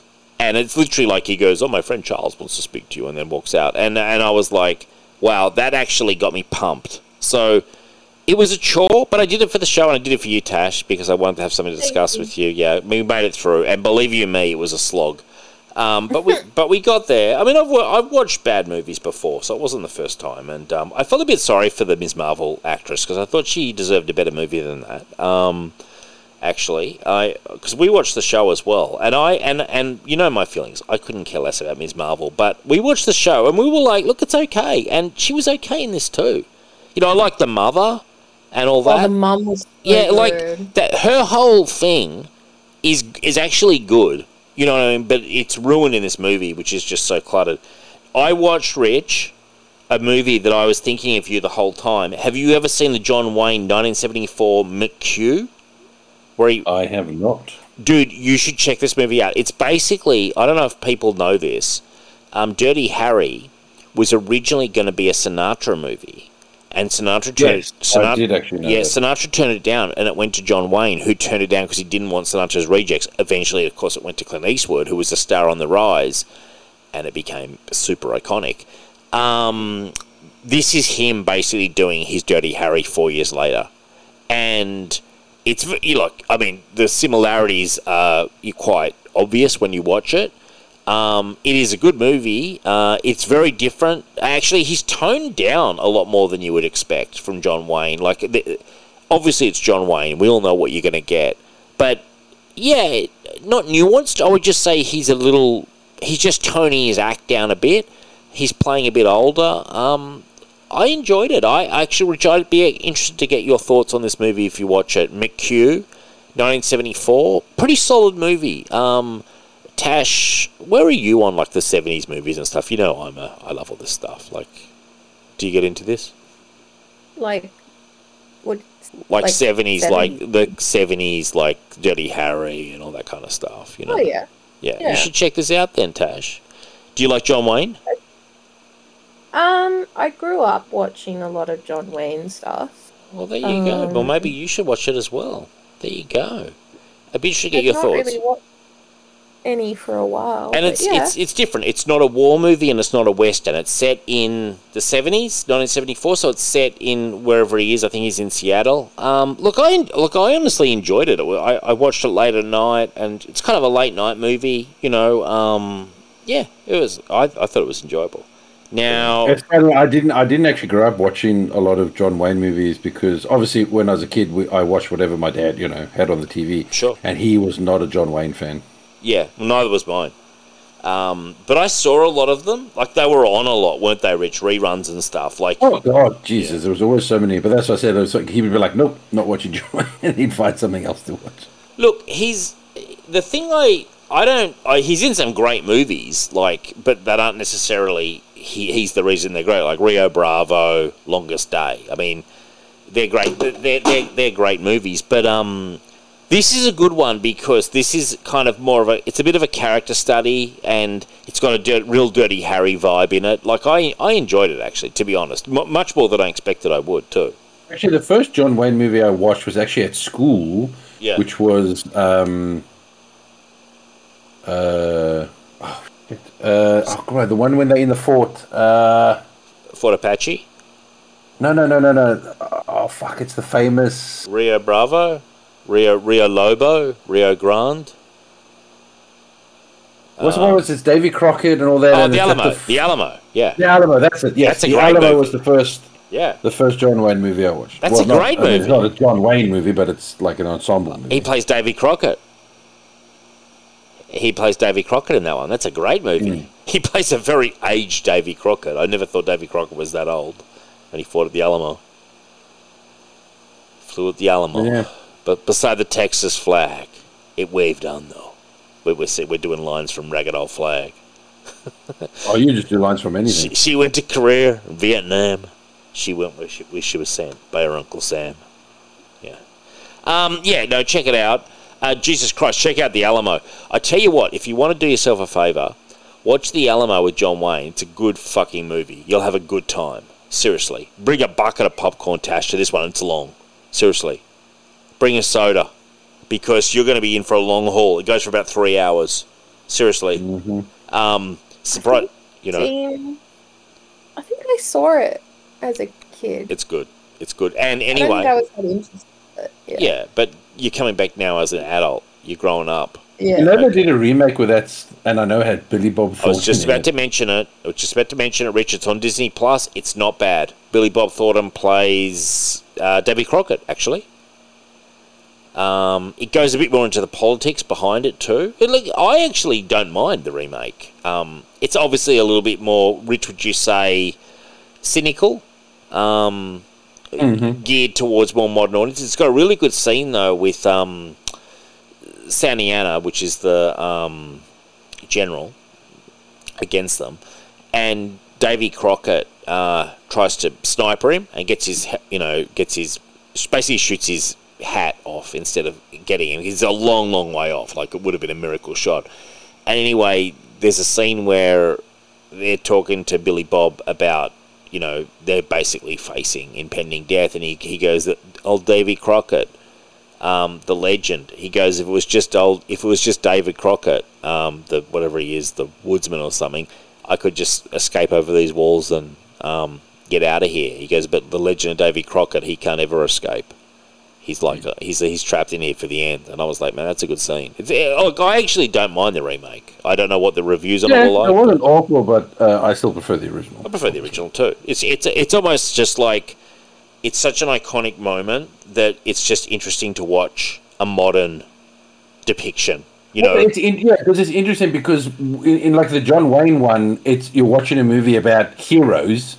Yes. You know what I mean? Larger than life characters, and in the remake, you're watching more flawed, normal people. You know what I mean? Yeah. Like regular people in a situation. So it's very, very different. Like Davy Crockett in the John Wayne version is just your flat out stereotypical all-American folk hero. Literally, that's what he is. Whereas in the remake, he's given more nuance by Billy Bob, who plays him very well actually. And Billy Bob. And it's kind of more it's kind of like, but also though it's a bit more boring. Whereas the original is quite an exciting movie. It's quite dramatic. I want to say I think it's the only movie that John Wayne directed. He may have had a co-directing credit on a couple of other movies, but I know he directed that one. He may have stepped in for the director, but yeah, he has a directing credit on that movie. And I think there's one or two other ones that he had a co-directing credit. but that was like a passion project of his, the Alamo. Yeah. Yeah. I know. Yeah. Yeah. Now, Rich, I'm going to hand over to you. You're the big. I remember when it came out, Gina Carano, when she got fired. So, do you want to give us the news item here about Gina Carano suing Disney? Yeah. Who wrote this? I think Michael Kellersham, man. Okay, because I'll read it up till you can take over from the meanwhile where it gets a bit snarky. Okay. Gina Carano sues Disney and Elon Musk pays for her lawyers. Carino filed suit against Disney Tuesday for wrongful termination, claiming the company discriminated against her for her religious and political beliefs while taking a blind eye to co-stars' controversial statements like Pedro Pascal comparing Trump to Adolf Hitler. She claims the fine was over her refusal to conform to Disney's views on BLM, pronouns, and far-left agenda. The lawsuit is seeking $75,000 in damages, and that Lucasfilm recast her character, which seems pretty pathetic as Mandalorian has run its course. That's in brackets. Where Elon comes into the story is when he pledged to fund lawsuits for X/Twitter users who claim they face discrimination from employers over their usage on the platform. That's interesting. It's an interesting business case because essentially she was, like quote unquote, anti-trans statements, and wasn't that the reason? It was something like that, wasn't it, Rich? It was something along those lines. No, it was apparently because she just used the. What did she say? Something she was saying. I think she used the Holocaust as a reference to something. Okay. Talking about neighbors or something, like right. Saying that back in the day when neighbors didn't speak up, and some of them would like hunt their own neighbors in the street. She was just making like stupid comparisons to like witch hunts and stuff, wasn't it? Yeah, and like the Holocaust and all that, and rounding up your neighbors and all that sort of shit. Right. Yeah, I always frankly, I hate Disney in a lot of ways, and I hate the way they preach this left woke agenda when at the same time they're doing business with fucking anyone who'll take their money. They have absolutely, and they're screwing everybody. Their employees, they're just screwing so hard as a corporate, and yet they preach this supposed like moderate stance when they're far from anything but. They're the biggest capitalists in the fucking world. They're a greedy corporate, basically, with almost no scruples in terms of who they'll do business with. So I hope they lose. I hope they lose just because I hate them that much. And I'm glad the world's richest man's funding her. Yeah, I mean, look, the problem is whether you're being silly or people don't agree with what you say on Twitter or X or whatever the fuck it's called now. You've got to be careful as a company of your double standards, because if some of your employees are also making outlandish comparisons or claims and they get a free pass, sure, but others who maybe are on a difficult political spectrum or side or party or whatever also make stupid silly comparisons, I don't think you should be saying, listen, we don't get involved, that's their personal opinions or whatever, as long as they're not like saying anything egregious or like things that lead to like harm and violence or whatever. Like, you got to cut it both ways. You can't. I don't think you can be. I don't think you pick a side. They're just trying to appear. They're trying to appear progressive when they're anything but. Mm-hmm. The only thing Disney give a fuck about is making money. That's all they care about. They don't care about quality. They don't care about user experience. They care about fucking the greenbacks, basically. And it's just to be fair, most companies do. I mean, that's just a fact of life. I mean, that's not. I'm certainly not going to say they're horrible because they do what every company does. I just have an issue with double standards. That's all. I have a huge issue with the business they do with China, frankly, and the human rights abuses there that they just turn a blind fucking eye to. And then they'll fight. Most companies do. Every company who claims to be progressive have got probably sweatshops and shit somewhere. True. No, true. But that's where I find it so sickening. That's why I hate it so much, because they'll do that, knowingly at the board level they'll do that, and then they'll turn around and I'll be firing Gina Carano for whatever the fuck she said on Twitter that caused the most minor shitstorm of all time that we've all forgotten. You know what I mean? Like, it's just, That's why I hope they lose. It's more of a moral thing for me. I don't really give a shit about her, but it's like I hope you lose because of that. Because of I just think they're just sickening, to be honest. I don't know. I hate them in a lot of ways. Tash, where are you on this?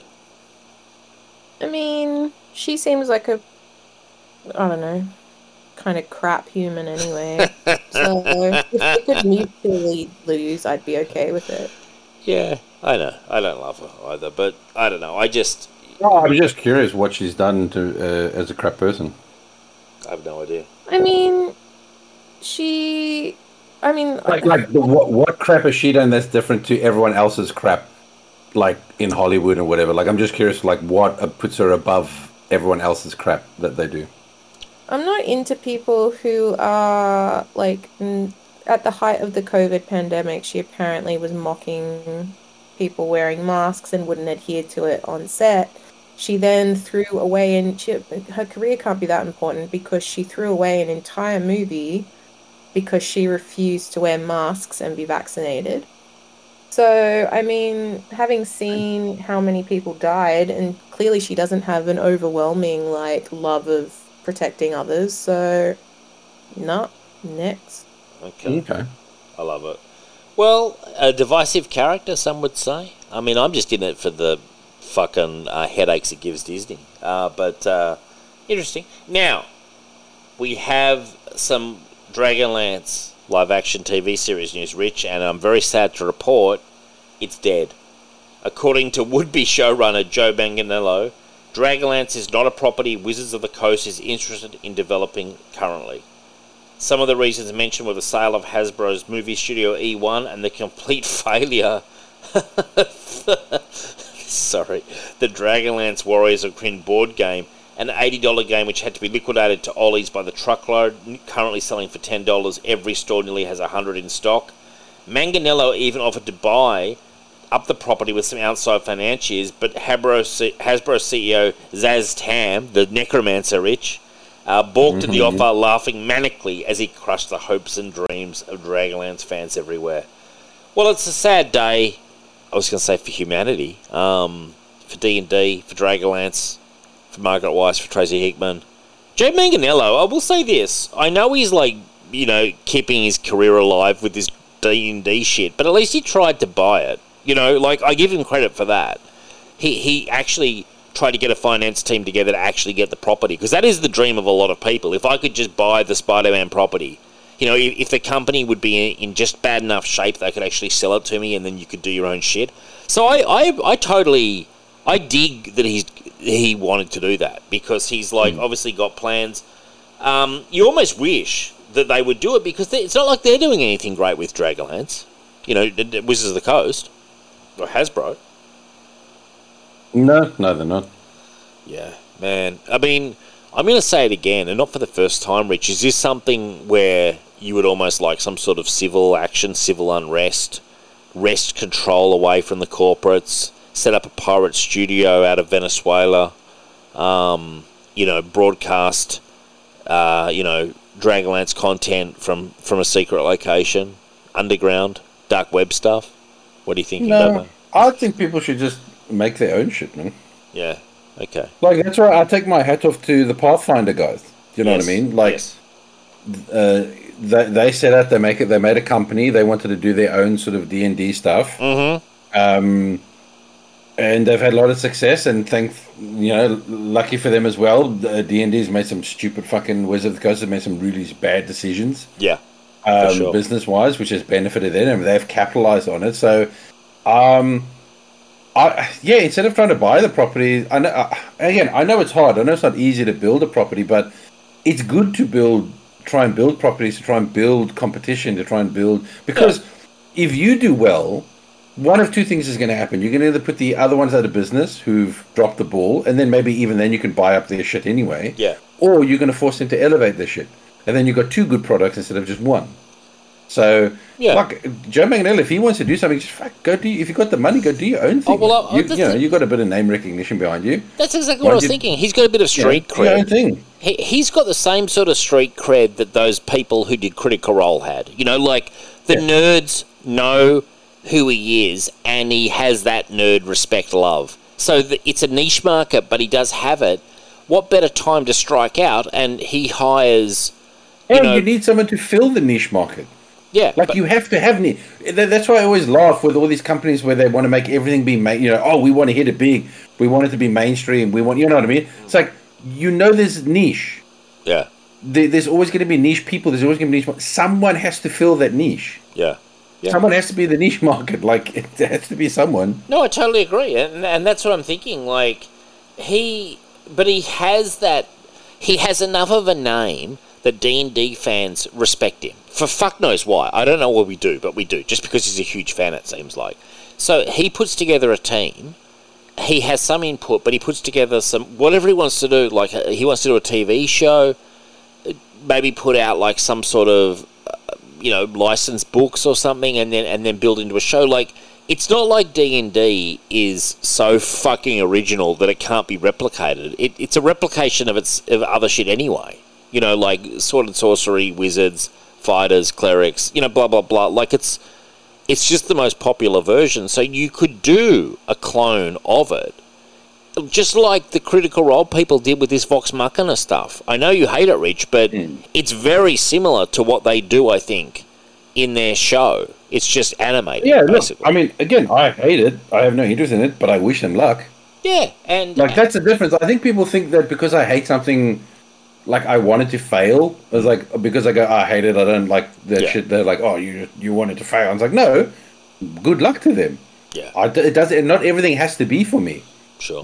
If I watch it and I like it, hey, knock yourself out. I hope you get a good fan base, because again, if you do well, hopefully that'll elevate or make other people pick up their game to want to compete and all that. So I'm down for that. Very open-minded, Rich. You're very much a rounded human these days, aren't you?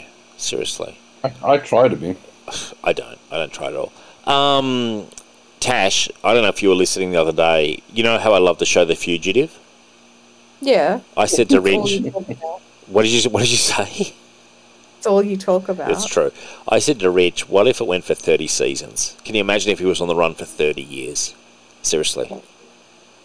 It'd be... Because he was going to go to the death house. So, actually 30 years on the run. Do you feel that was a missed opportunity that they finished it at 4 seasons? Yeah. Yeah, I did too.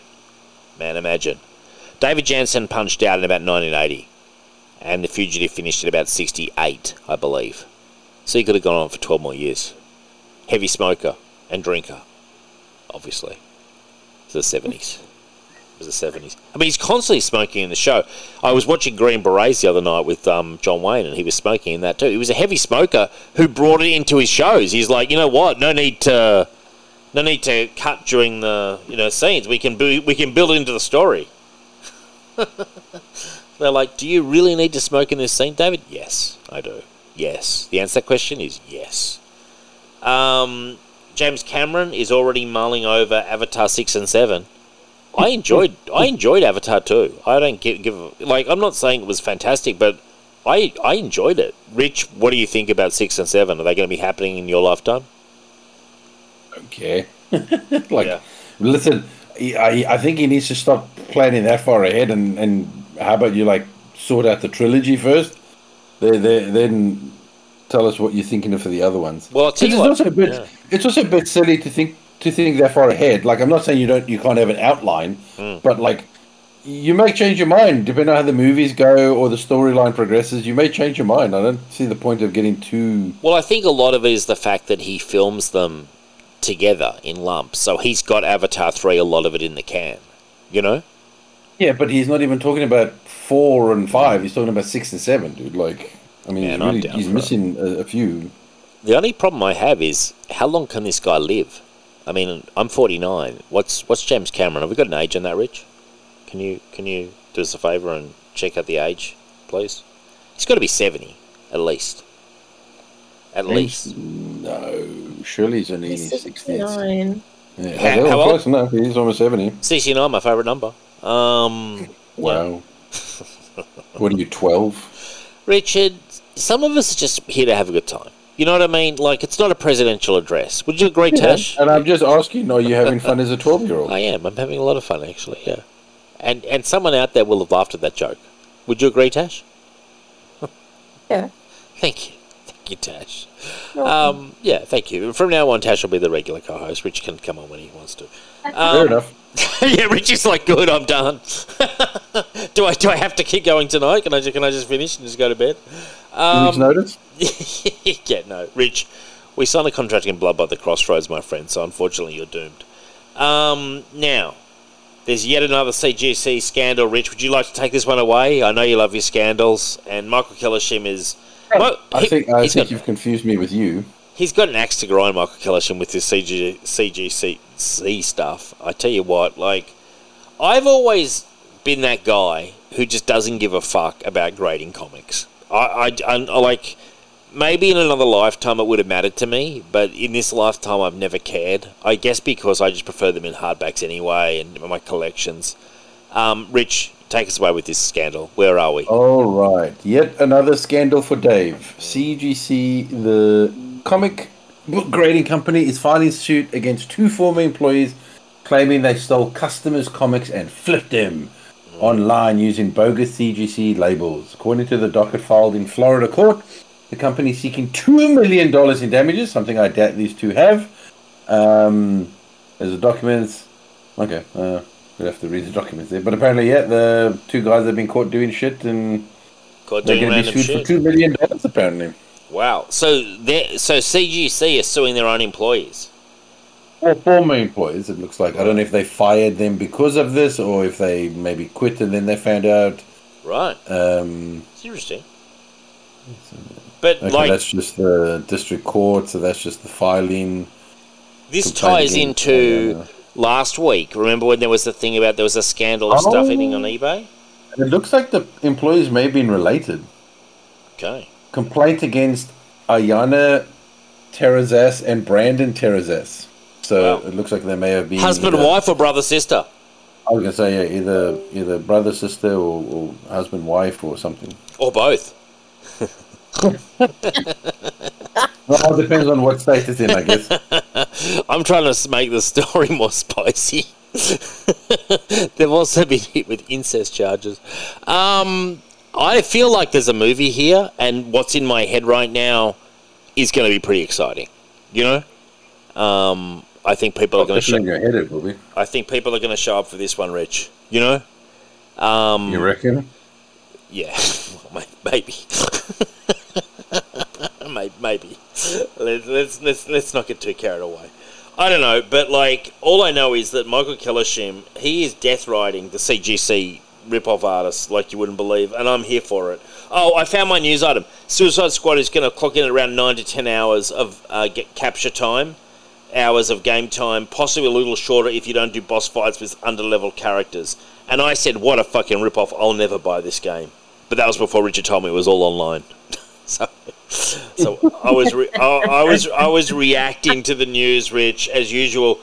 Last episode, Rich, remember you were saying something about you like to wait and see and you don't get fooled by the headline? And I was like, yeah, that's never happened to me.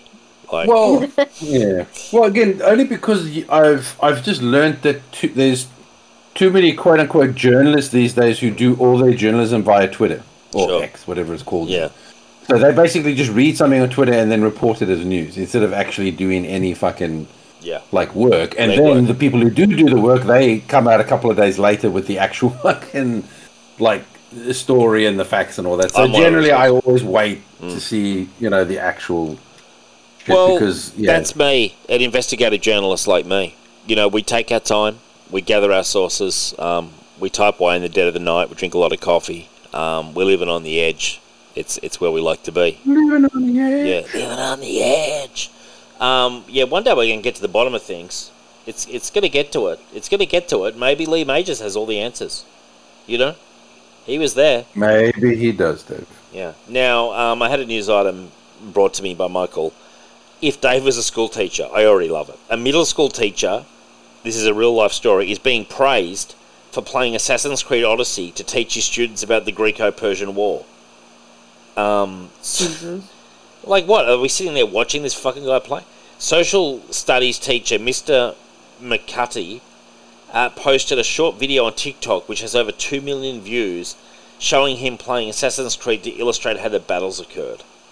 Apparently it works, as one commentator said they passed a history test on the Boston Tea Party after playing Assassin's Creed 3. That I can understand. Bullshit. No, I could understand that because it does cover some historical facts. So No, he did study in Dave. The game maybe helped him a little bit and put it into context and all that, but he didn't pass his fucking exams just from playing the game. Okay, all right, Rich, calm down. I've played a lot of Assassin's Creed Origins and Valhalla. I think I could pass a study on the Vikings easily. Actually, but you know what's so weird is that that's not even the best thing to try and teach students on how the battles happen. Total War would be so much better used to show how battles happened. Yeah. Look, I've not played a lot of Odyssey. Ironically enough, I just downloaded it the other day on my PlayStation, and there's the scene at the start where it's the 300 scene, but like, is that it? Like, oh wow, check it out! Like, you can watch 300. Seriously. Dude, there's these YouTube channels, right, who they talk about historic stuff and all that, and they actually use Total War footage and stuff, like, for, like, battles and all that, and it looks really good. Like, I don't know, for just me personally, I think that would be, if you're going to use a tool to show people how battles happened, like, with formation and shit, I don't know what you're using fucking Assassin's. Now, I don't mind Assassin's Creed, like, I know in the Egypt one, they did, like, that tour version, where you could sort of travel around so that you can kind of get a feel of the lamest thing like. in the world. The lamest thing in the world. Without any combat, you can just tour around the fucking map. Yeah, but I mean that I can understand of just touring it. But if you're talking about battles, I don't understand how Assassin's Creed teaches you. Or Rich, you how can I just make this comment to you? You obviously haven't done the river raids in Assassin's Creed Valhalla, where we go in and chop up the monasteries and stuff. You learn a lot on those missions. Let me tell you. You go in a boy, you come out a man. Or a girl and become a woman. Tash, there you go, because it's both or genders. You just come out of the sweaty basement dweller. Both genders are represented on the boat, Tash. I just want to mention that comment. Thank you. I appreciate that. Thank you. And but what I'm saying, Rich, is if you said to me, if I had to pass a fucking test, you're like, okay, Dave, you've got a test on Viking raids. And I'm like, guess what, kids? Check this out. I'm going to take you on a river raid, and we go and do a river raid, man. Literally in a monastery fighting people, and then we come back to base and I go, there you go, kids, now you know what a raid looked like. You could pass a test based on that. You could, seriously could, Rich. They fucking come in off the beach, there's guys running at you, there's all sorts of shit going on, they're raiding the monasteries for the items, the artifacts, which is what they were doing. It's more tame than real life Vikings. Like, there's no raping. There's no babies on spears. They PC fight a little bit. Can't have the raping. Agree, Tash? Agreed. Thank you. So you could fall into trouble if there was a question, did the Vikings rape on the raids? You're like, no, I just did a real raid. No raping at all. Well, unfortunately, in real life, I believe there was. So then how would you pass your exam? No, you'd fail that question. That's what I'm saying. You could fall into a trap because it doesn't capture the incident as it went down. It's a dramatic reenactment. I don't have a problem with teachers trying to come up with new ways to reach students and all that. I really don't have an issue with that. I just think he could have used a better game. Possibly true. If you wanted to see the Julius Caesar assassination, go to the end of Assassin's Creed Origins. It broke my heart. I did it. You still played it. I did it. And then all the other fucking guys got in behind me and was just stabbing the shit out of him. It was very unfair. It sickens me. To this day, it sickens me. I mean, well, if this is the Matrix and it's all real, then you are the cause of Caesar's death. Oh well, I've done more good than bad in Assassin's Creed. Overall, on the balance, I've done a lot of good things for humanity. Doubtful. For humanity, not just me. Humanity. We've also upgraded a lot of weapons and armors. Don't know if that helps. Frank Castle is back. Thank God. He's been away too long. He's been away at least 3 months, Tash. And it's been 3 months too long as far as I'm concerned. Garth Ennis will write a new 5-issue Max miniseries called Punisher Get Fury. Set in Vietnam. Yes, back in Nam. Nick Fury gets kidnapped by the Viet Cong, the VC. The man in the black pajama. They don't realise who they have, but the CIA does and sends in the most dangerous asset to rescue their most valuable asset, Frank Castle. Yes. This is it, man. Frank, back in Nam. Actually, it's before he's Punisher, Rich. Yes, obviously. Wow. That's why that's the name Frank Castle. Wow, that one just hit me. Jesus Christ. That hit me like a fucking truck. Because You know what's sad? You know those wishing things where you drop like a coin or a penny for the listeners, and then it goes twirling around before it goes in the hole. That's you when the penny drops. Like it takes that long because it's just circling until it drops down that hole. well, I got there. I tell you what, No, I didn't say you didn't get there. I'm just saying you took the scenic route. I did. I was just excited by the news item. But Tash, seriously, if you're ever like, man, I want to read the best comic of all time, the best collection, Punisher Invades the Nam. It's all there in the title. Chuck Dixon and others. It's the greatest fucking comic series of all time. Like, basically, it's in the tail end of the Nam comic, which was set in the 60s, but they bring in Frank Castle when he was a Marine into the storylines, and then they do storylines like 30 years later where Frank is Punisher and he's wrapping up loose ends from that time period. It's called Punisher Invades. It's fucking great, Tash. Like, seriously. I'm very happy it exists for you. Watchmen better watch out because there's a new comic on the shelves. You know what I mean? That's just ready to take over. I'm curious why they don't modernize it a bit more and not have it in Vietnam. No. Richard, are you saying that to annoy me? No, I'm just saying, like, it's a bit further removed now in this point in time. Maybe do something a little bit more relevant, like the Middle East or Afghanistan or something. Like, just do something a little bit different, like, modernize it a little bit more. They do in the normal comics now. They have that stupid sliding timeline. He fights in the fucking deserts of Pretendia, which I hate. But in the Max universe, Garth Ennis's Max, it is from Vietnam. So Punisher's older in that one. So in the Max universe, this isn't the first time that Ennis has gone back to Vietnam. This is like about the fourth or fifth time. There's been a sequence of stories set in Vietnam. So it fits in with his continuity in the Max in the Max line. So there you go. I have a friend who would love that. Is it me? Well, yes, but no, I bought all the Max stuff for one of my best friends for like Christmases and birthdays because he loves Punisher too. Where was I in this? Well, it didn't buy me anything. Oh, it was before I met you, I think. I bought it all before I met you. Do you like my jealousy? Do you like my jealousy show? I'm like, is this fucking guy getting all this like Max shit like shipped to his house? Meanwhile, I'm sitting here, my thumb in the air, just wondering when the next ship's going to come in. Look, all I can say is I'm fucking excited. Like, seriously, Rich, I think this could be the comic book that is it. You know what I mean? They could finish writing comics after this one, as far as I'm concerned. Get Fury against the VC. To be fair, they probably should stop writing comics after this. Against the VC, man, in the jungles of Nam. It doesn't get any more fucking real. Here's a news flash. I got involved in a little bit of Facebook trolling and sarcastic comments. Yeah, well, I've sort of quit doing that, but it just dragged me in. I just couldn't take it. Did anyone see Jay-Z at the Grammys? Firstly, didn't even know the Grammys happened. Jay-Z, who I used to fucking love his stuff, he has fallen so far. And can I also say the amount of work this guy's had done on his face recently? And he's got someone was saying he's slowly turning into the Predator. He's got the hairstyle to match now. Well, Jay-Z of like the 90s, Rich, would fucking laugh at the Jay-Z of today.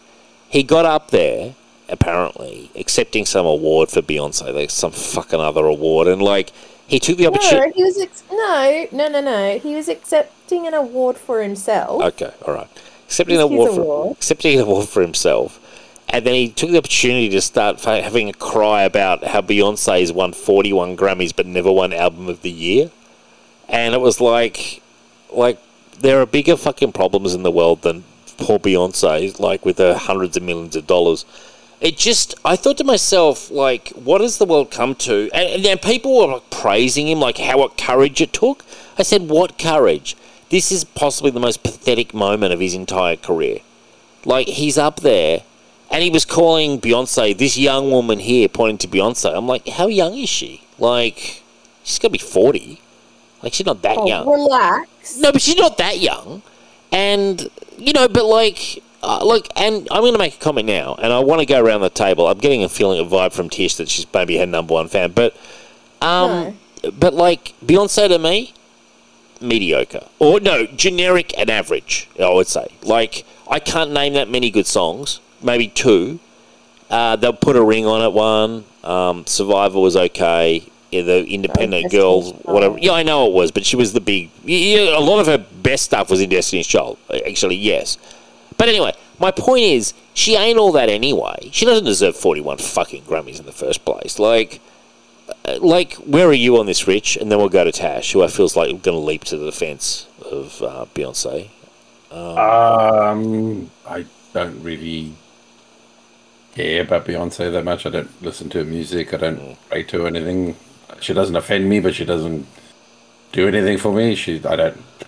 I forget she exists most days. Do you feel that she's been badly treated, that she's never won Album of the Year, Rich? Can you think of a single album that potentially she's ever done that might merit that?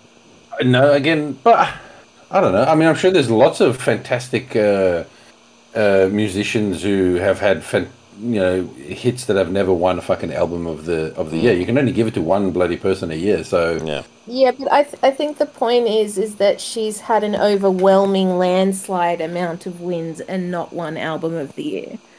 But whose fault is that? Like, she's won a lot. Like, has she put together a really good album? Has she? I mean, I don't know. Well, again, the reason I don't really rate this stuff is, let's be honest, Beyonce, other than singing the songs, doesn't do anything. Very true. I mean, no offense to her, that's with a lot of them. Like, they don't write their music, they don't choreograph it, they don't. Like, if you look at most of their songs, go and look at the writers. They've got like 8-9 writers on most of their songs and their albums and shit. Like, all she does is rock up and sing. Like, I don't know. No. She does write a lot of her own stuff. Does she? She collaborates and samples and things like that. I'm not even that big of a Beyonce fan, but I thought, whatever, like, she has a few catchy tunes.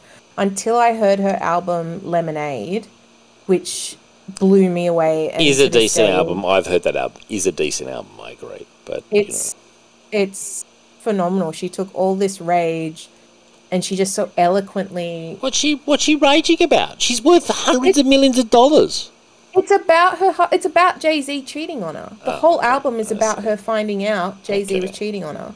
And then she, like, put it out and made an album. It's genius. It's such a good album. Can I ask a question? That's the point. You make lemonade from lemons, right? Can I ask a question?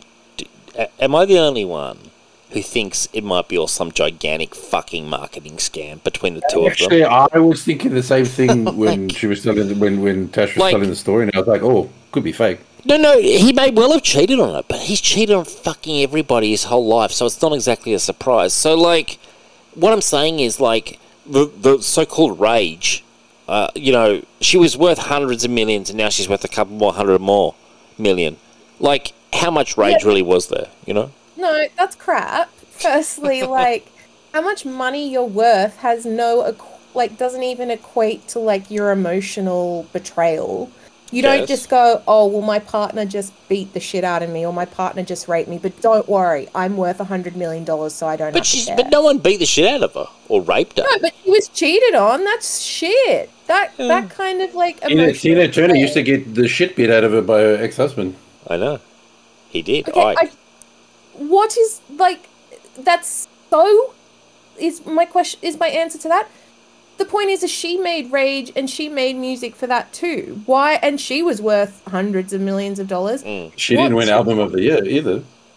Yeah, but she didn't have as many wins overall. The point is that clearly the Grammys think that she's worth something to give her so many, and then she's never won Album of the Year. Can I ask a question? Who votes on it? Who is it? Is it a fan vote or is it an industry vote? Is it like the Academy Awards? So it's the Academy Awards. It's like a... It's no different to Greta. Like, I'm going to use Greta Garwig with Barbie. I'm going to use Greta Garwig with Little Women. But I'm also going to use Ben Affleck with Argo. How do you have Barbie, Argo, and Little Women up for Best Picture, but then not have the people who directed it not up for Best Director. I agree with None that. of those people were up for Best Director. It's the same principle.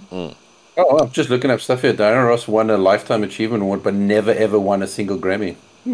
Really? That seems that- almost worse than her not getting Album of the Year. To me, that's worse because Diana Ross, in her day, in her prime, was as big as Beyonce in her prime, and to not win a Grammy, that just reeks of just flat out racism, though. Back in the 70s. Well, it probably was, but again, I don't know how you can fully compare it because we're not in the 70s anymore. It probably was racially motivated. It took ABBA 50 But what's years this? to snag But what's their first Jay-Z Grammy whining nomination. about anyway? Is Jay-Z whining about like racism, or is he just whining in general because his wife has that one I album think of the he's year? just saying. Well, I think he's just saying what I just said about Greta Gerwig or Ben Affleck not getting Best Director. Or Yeah, I'm just looking at people who have never like won an Album of the Year or won a Grammy, even though they'd be like Queen has never won a Grammy.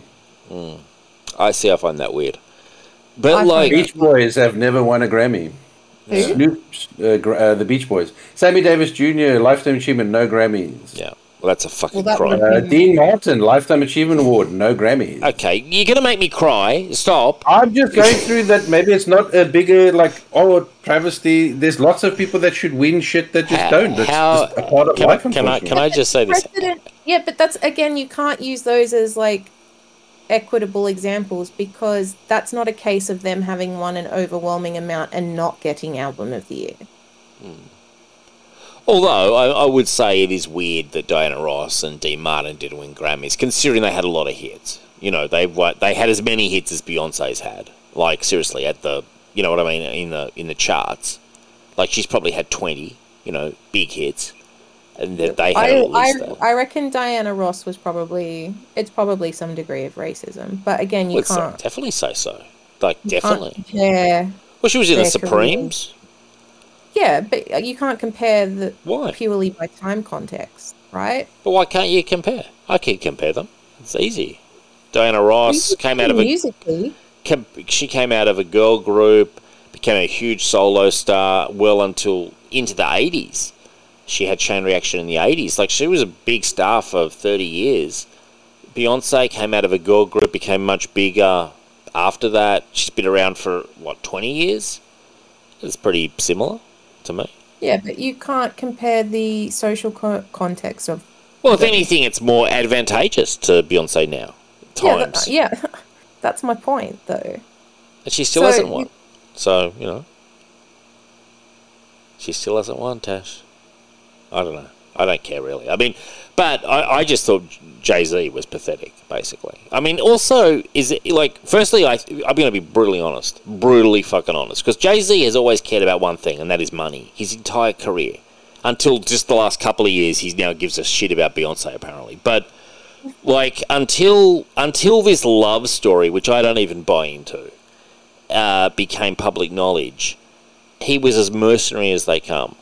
And I think it's a big, big, big, big marketing scam. And to try to have a pity party for Beyonce now, it's just like, I think it's tone deaf. Because they are as big and as rich as they could possibly get. And, like, who's supposed to feel bad for Beyonce now? Like, her fans, her B-Queen fans, or whatever the fuck they call themselves, they all love her. They support every fucking thing she does. I mean, she could release a silent song and they would probably buy it. Like, I just think Jay-Z, to me, Rich, from the 90s, man, like, he would laugh at this. This is pathetic, This is he's either overcompensating for cheating on her and it became public knowledge, and we all know his sister beat him up in the elevator, which was hilarious. Oh, that was good. No, that was actually that was funny. What you're saying is that he's now got 100 problems. He has got 100 problems, but I also like. Yes, it's been a huge marketing stroke to marry her, and like the king and queen and all this other shit. But like, I don't know. I just think a lot of. I mean, Jay-Z's career as a singer is basically over. Like, he doesn't hardly do anything. But he wouldn't want to, because I bet you his fan base from back in the day they're not buying a lot of Beyonce. Yeah, but to be fair, like Jay-Z also did kind of move more into producing than actually making albums. Yeah, he sort of slowly retired as the years went by. Like as the 90s became the 2000s, at some point, I don't know exactly when. Well, to be fair, I can understand that, because when you are young and hungry and you're rapping about your hard life, it's really hard to rap about that shit when you're now a multi-million-dollar rich guy. You kind of don't really have that same experience. It's probably hard to find motivation things to rap about. So get into. Oh, I was just gonna say, I think that's why Eminem's crap now. Yeah, well, again, when you become older and richer and more successful, you're not hungry anymore. Your life's not as hard. But it still maybe got issues, but it's not as hard as it used to be. But am I the only one here? Okay, forget about Beyonce. Am I the only one finding Jay-Z's thing now a bit pathetic? That he's just kind of the simpering puppet coming out, throwing roses. Not really. I think that happens to all older hard-edge guys and rappers and rock stars. He's just lost it. I guess for me, I've just lost it. They basically become old men, Dave. Look at Bob Dylan. You don't see Bob Dylan getting out there and whinging about the Grammys. He's just touring, man. No, you just see him shuffling, bumbling about, shuffling around, barely aware of what year it is. I don't know. I just, my eyes almost rolled out of my head. And what really sickened me, Tash, was the people on Facebook who were going, "Oh, he's so brave." I'm like, is he really? No. Yeah. I don't think it's brave. Look, I don't even think it's like that big of a thing. I think I think he is making an eloquent point. It is weird that, given how many Grammys she's won and particularly how good her last album was, how good Lemonade was, and again, I say that as not the biggest fan, but they were both great albums. But that could she's it never be won, but Taylor Swift has won? Yeah, but Taylor Swift's a bit more popular, I would say, probably. She's pretty fucking popular. Oh yeah, she is, but I mean, I think they're pretty similar. Yeah. Well, what I'm trying to say is, it can happen, and I'm no expert on Beyonce. It can happen that you drop the incredible album in the same year that the other really big artist drops an incredible album, or a couple do, and it's like you get nominated but miss out. It can happen, is all I'm saying. I was absolutely spewing that Lana Del Rey didn't win anything in the Grammys. Like, her last album was great. A masterpiece. Yeah, I love it. And yet you've got fucking Paramore winning. Like, what the fuck? Paramore? What, now? Still? They won over her this year. And I was like, what the fuck? Are you listening to the same thing I am? Yeah, no. Lana Ray, that's the one who did the song about me of the gaming console, wasn't it? She did a song called Video Game. Yeah, that was it. Yeah. Which was that was like her first song ever. Yeah, no. I was just trying to remember. The name was familiar. What was the song that she was big? The Lust for Life. No, the first song I think of hers, I heard that kind of Born to Die. Mainstream. No, was the Summer. Oh, Summertime Sadness. Summertime Sadness. That was it. Yes. I love that song. I love Lana Del Rey. Yeah, me too. She's great. But I don't. Can I also make this comment? The older I've gotten, I care less about award ceremonies every year.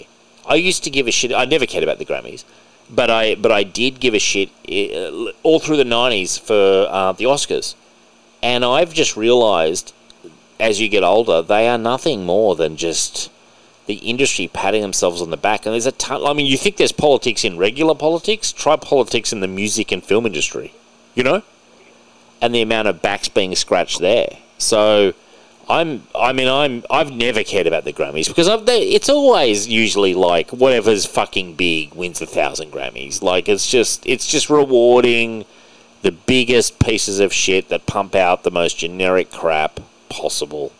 In general, like whatever's big, that wins a lot of Grammys, whoopee-doo, And when you get to the finer points of it, who cares? It's always, it's always like, oh, such and such had a big album this year. They won 10 Grammys. Oh, aren't we all excited? No, not really. Not at all. But I was also just looking at Jay-Z going, what the fuck have you done to your face, pal? He has like fillers in as well. Have you seen him, Tash? I didn't look super up close. Check out Jay-Z. He's got fillers going into that face at the moment, which I don't ever think is a good look. I'm sure there are women out there who wear fillers really well, but like these aging celebrities never look good, in my opinion. You know, like I think it's a. You remember Courtney Cox? Yeah, she had them removed. She had them removed, but like wisely, yeah, I felt. Much better. Yeah, that's what I'm saying. I just feel like it looks like he's got the fillers going, and as someone said, he's turning into Predator. But he's a pussy. Well, the problem is because I think it never looks good, is because you're doing it to skin or whatever that is just normal. You know, like getting old, that's just normal. Your skin is normal, doing what it's normally supposed to do. Like to me, like plastic surgery is really supposed to be for people that had deformities, you know, cleft lips. Sure. Like stuff like that, but when the rich start using it, the problem is they're doing it on. When I say healthy, I just mean normal skin. Yeah. Like skin that's supposed to sag now at your age, like. And so when you stop it from doing its normal thing, it looks fucking weird because it's not normal. Although you know something I want to do, you can get this thing. The rich people do it. They inject like baby plasma into your skin, into your face and stuff. I was reading about Sandra Bullock was explaining how they do it. I was like, I wouldn't mind some of that. Do you reckon that was... In all fairness to plastic surgery, though, Jane Fonda, bombshell, and she's had tons. She's had heaps, yeah. I know, she has. But, you know... Yeah, but the problem with that is I think her and, like, Raquel Welch and all that also had, like, a natural, like, beauty that did also last. Well, they also had good work done too. Like, they probably did enough that didn't actually. But that's like bodybuilders. So like people that can get plastic surgery are like bodybuilders, like who can get that body without steroids. Do you know what I mean? Because they have that like 1% of genetics. I think some women like her, like that's why I say her and Raquel Welch and all that, and Helen Mirren, like they are like that 1% that have such good genetics that their skin doesn't sort of, and their body don't sort of do what normal people's bodies do. And so the work that they can get a little bit of work done and it's probably not as noticeable. And then over time, maybe now when they get really old, they notice it. But I do think that's like a 1%. I tell you who looks like she's had a lot of work done, Nicole Kidman. She looks like it. There were angles in that Aquaman movie, in that scene she was in, where I was like, wow. You know, but she, to be fair, she's looked like that for years, though. She has. I know. She's had work. Sorry, what was that, Tash? Look at Keith Urban's face as well. Oh God, yeah, the two of them probably go to the same place. Oh my God. Yeah, they don't get spas together. They get plastic surgery together. They both look terrible. Yeah, they do. Well, they're both aging, and you know they're trying to hang on to their youth and whatever the fuck they're trying to do. Like, well, you know what the problem is I think. Also, a good point is I think the people who maybe don't try and change their faces are a bit more successful. Like, if they're just like, listen, just give it a tuck, you know, like, but it's the ones who like try and change their lips or try and change their cheeks because you are changing, like, it to the point that obviously that's not what you look like. A lot of... so when you add that crap... Like, did you see the chick from The Boys? No. So the one that plays... the blonde one in the white and gold. What's her name's? I don't know what the fucking character's name is. They showed a picture of her. She's had like a massive amount of work done that she looks completely different. Like she doesn't even look like the same person. Really? Wow. That's just fucked up to me. Like seriously. Like. Well, honestly, I think it's shit that a lot of these women feel like they have to do that, and the fact that Hollywood makes them feel. Like they have to do that. She went from being naturally beautiful to like porn star fucking work. Like it's like you're not even good. Like I'm sorry, to me, you're not even good looking anymore. Wow. Who is it? I want to see what this transformation is. Yeah, is it the blonde girl who plays Starlight? Yeah. Is that yes, Star something. Starlight. Yeah, that's her name in the show. So Star Low. Star something. Erin Moriarty, something like that. Okay. Well, anyway, hey, hands up who saw Andor, and hands No. up who thought it was incredibly fucking boring. Me. I didn't bother watching it. Did you watch this one, Tash? No. It Oh my is. god, sorry, I just saw her face. Yeah. It is like, seriously, like this show put me to sleep. And everyone's like, oh, it's the greatest Star Wars show ever. I was like, it was the most boring. But, Rich, what surprised me is apparently there's a season 2. So this prequel to getting the fucking Death Star plans is like going into another season. Yeah. But you know what? I was actually thinking about this, and it's a pity they didn't do it because now we're getting this boring show instead, which everyone, some weirdos seem to rave about. In the movie Rebel 1, I think that they should have actually had him have a complete team. That she, Jan, also sort of has to sort of integrate herself into it, and then they all end up dying. Because then you could have an Ando show, and it's about him like recruiting and forming that team, and then becoming a rebel sort of team. But the fact that it's just him, it's fucking boring, man. I'm sorry, like it's no fun in that show. I've honestly almost never been more bored. Well, can I be honest? I love that some people go, "Oh my god, it's so great because it's not like Star Wars." Then I'm like, "Why the fuck would I want to watch it then?" Yeah, I don't know, man. Everyone also this is something that I find really funny. When it dropped season 1, the first 3 episodes dropped together in a bundle, and Michelle and I watched all 3, and it was honestly just incredibly dull. Like it's the only word I can use to describe it. Incredibly dull. And everyone's like, oh, episode 4 really kicks off. And maybe it does. But I'm like, why do they make that decision to, make it so fucking boring? You know what I mean? Why drop the first 3, which are the most slow episodes, and then 4 apparently it ratchets up and becomes awesome? That's what I don't understand. Did you need 3 episodes moving at a glacial pace? Because that's what it was. Only they did. Yeah, I don't know.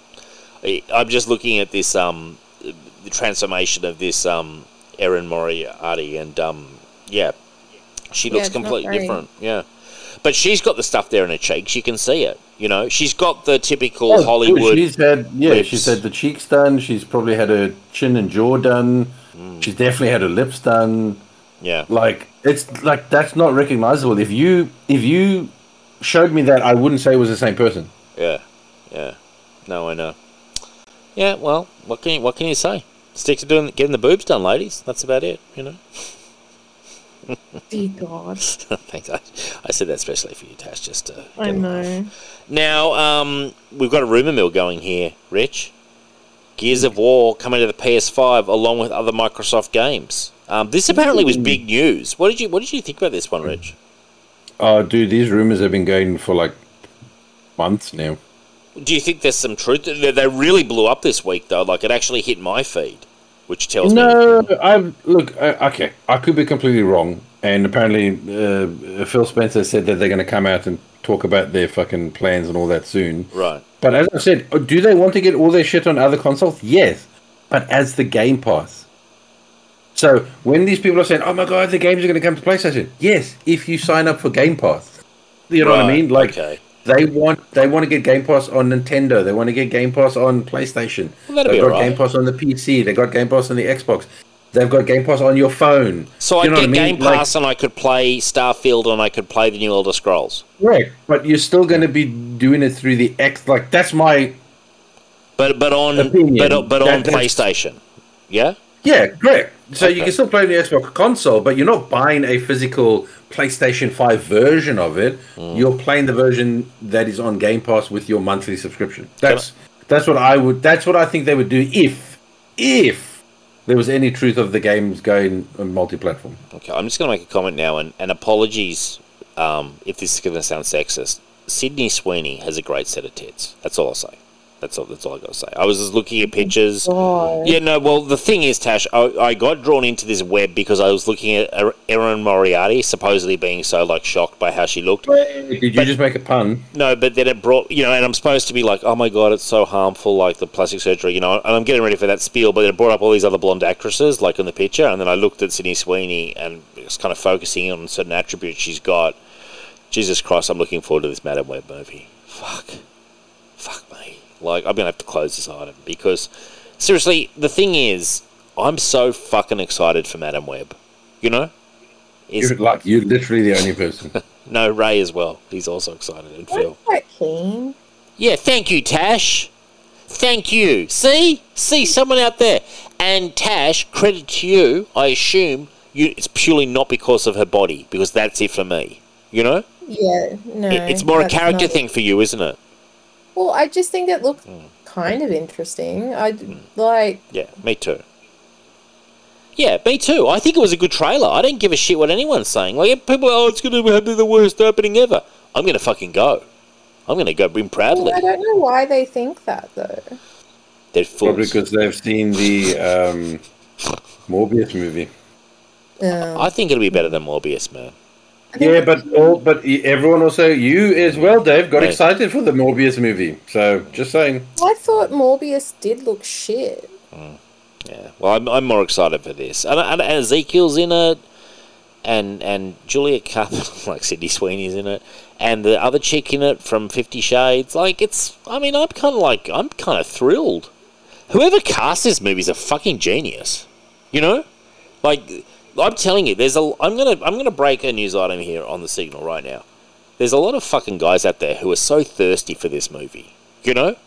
That we're literally like fucking dogs waiting for this water to come down because we need this. You know, it's been too long since we had a movie like this. Forget all this other shit. You know, all this Marvel shit. Give me this fucking Madam Web stuff. I'm ready for it. I'm excited. Tash, honestly, I will go to this movie with you. I will watch this movie with you. Yeah? Yeah, let's go. Let's do it. Let's fucking do it. Is it out now? Let's just finish the show and go now. Yeah. I don't think it is. I was getting excited. It's 10:28 p.m. and Dave's ready to go see a movie. Yeah, I mean, all I'll say is I'm so fucking pumped. Now, Rich, remember last show we were really paying out on the Comic-Con cruise and the guest list they had was George Takei. Who else was it, Rich? George Takei, like Lou Ferrigno and someone else. It was like all these... Yeah, I can't remember. It was like... Tash, honestly, it was like the most three washed-up people you could ever imagine. Like, we put them all together. It was Warwick Davis. Warwick fucking Davies, yeah. Like, I wouldn't cross the street to see Warwick Davies. Like, honestly. Like, it's going to talk about Willow. I fucking hated Willow. You know, and... look, I'll be honest with you. If you asked me of the three, which one I would see, if you would, like, you have to pick one, I would definitely go with Warwick Davis. Well... George Takei, George Takei, yeah. He's boring. He's very fucking boring. Yeah. Oh, yeah. Tash could have stepped in a trap there. No. Like, Tash, I know that, like, he's supposed to be so humorous in his later days. It's all scripted. Let me tell you, I saw him at a supernova. It was the most boring thing I've ever done. He was bragging for 20 minutes about how he was an episode of Star Trek Voyager from, like, the 90s. I was sitting here thinking, I actually said to my mate, this could not get any more boring. And then 10 years later, suddenly he's this quipster and coming up with all this comedy. It's all fucking written for him, Tash. Like, he ain't that funny. All he does is shit on William Shatner and do, oh my. I mean, that's literally the extent of this guy's comedy. I was there. Seriously, I was there. And he goes, and 3 cheers for when I was on Star Trek Voyager. And there was this half-hearted, like, cheer that went around the room. It was so sad. And someone gave him a Tim Tam.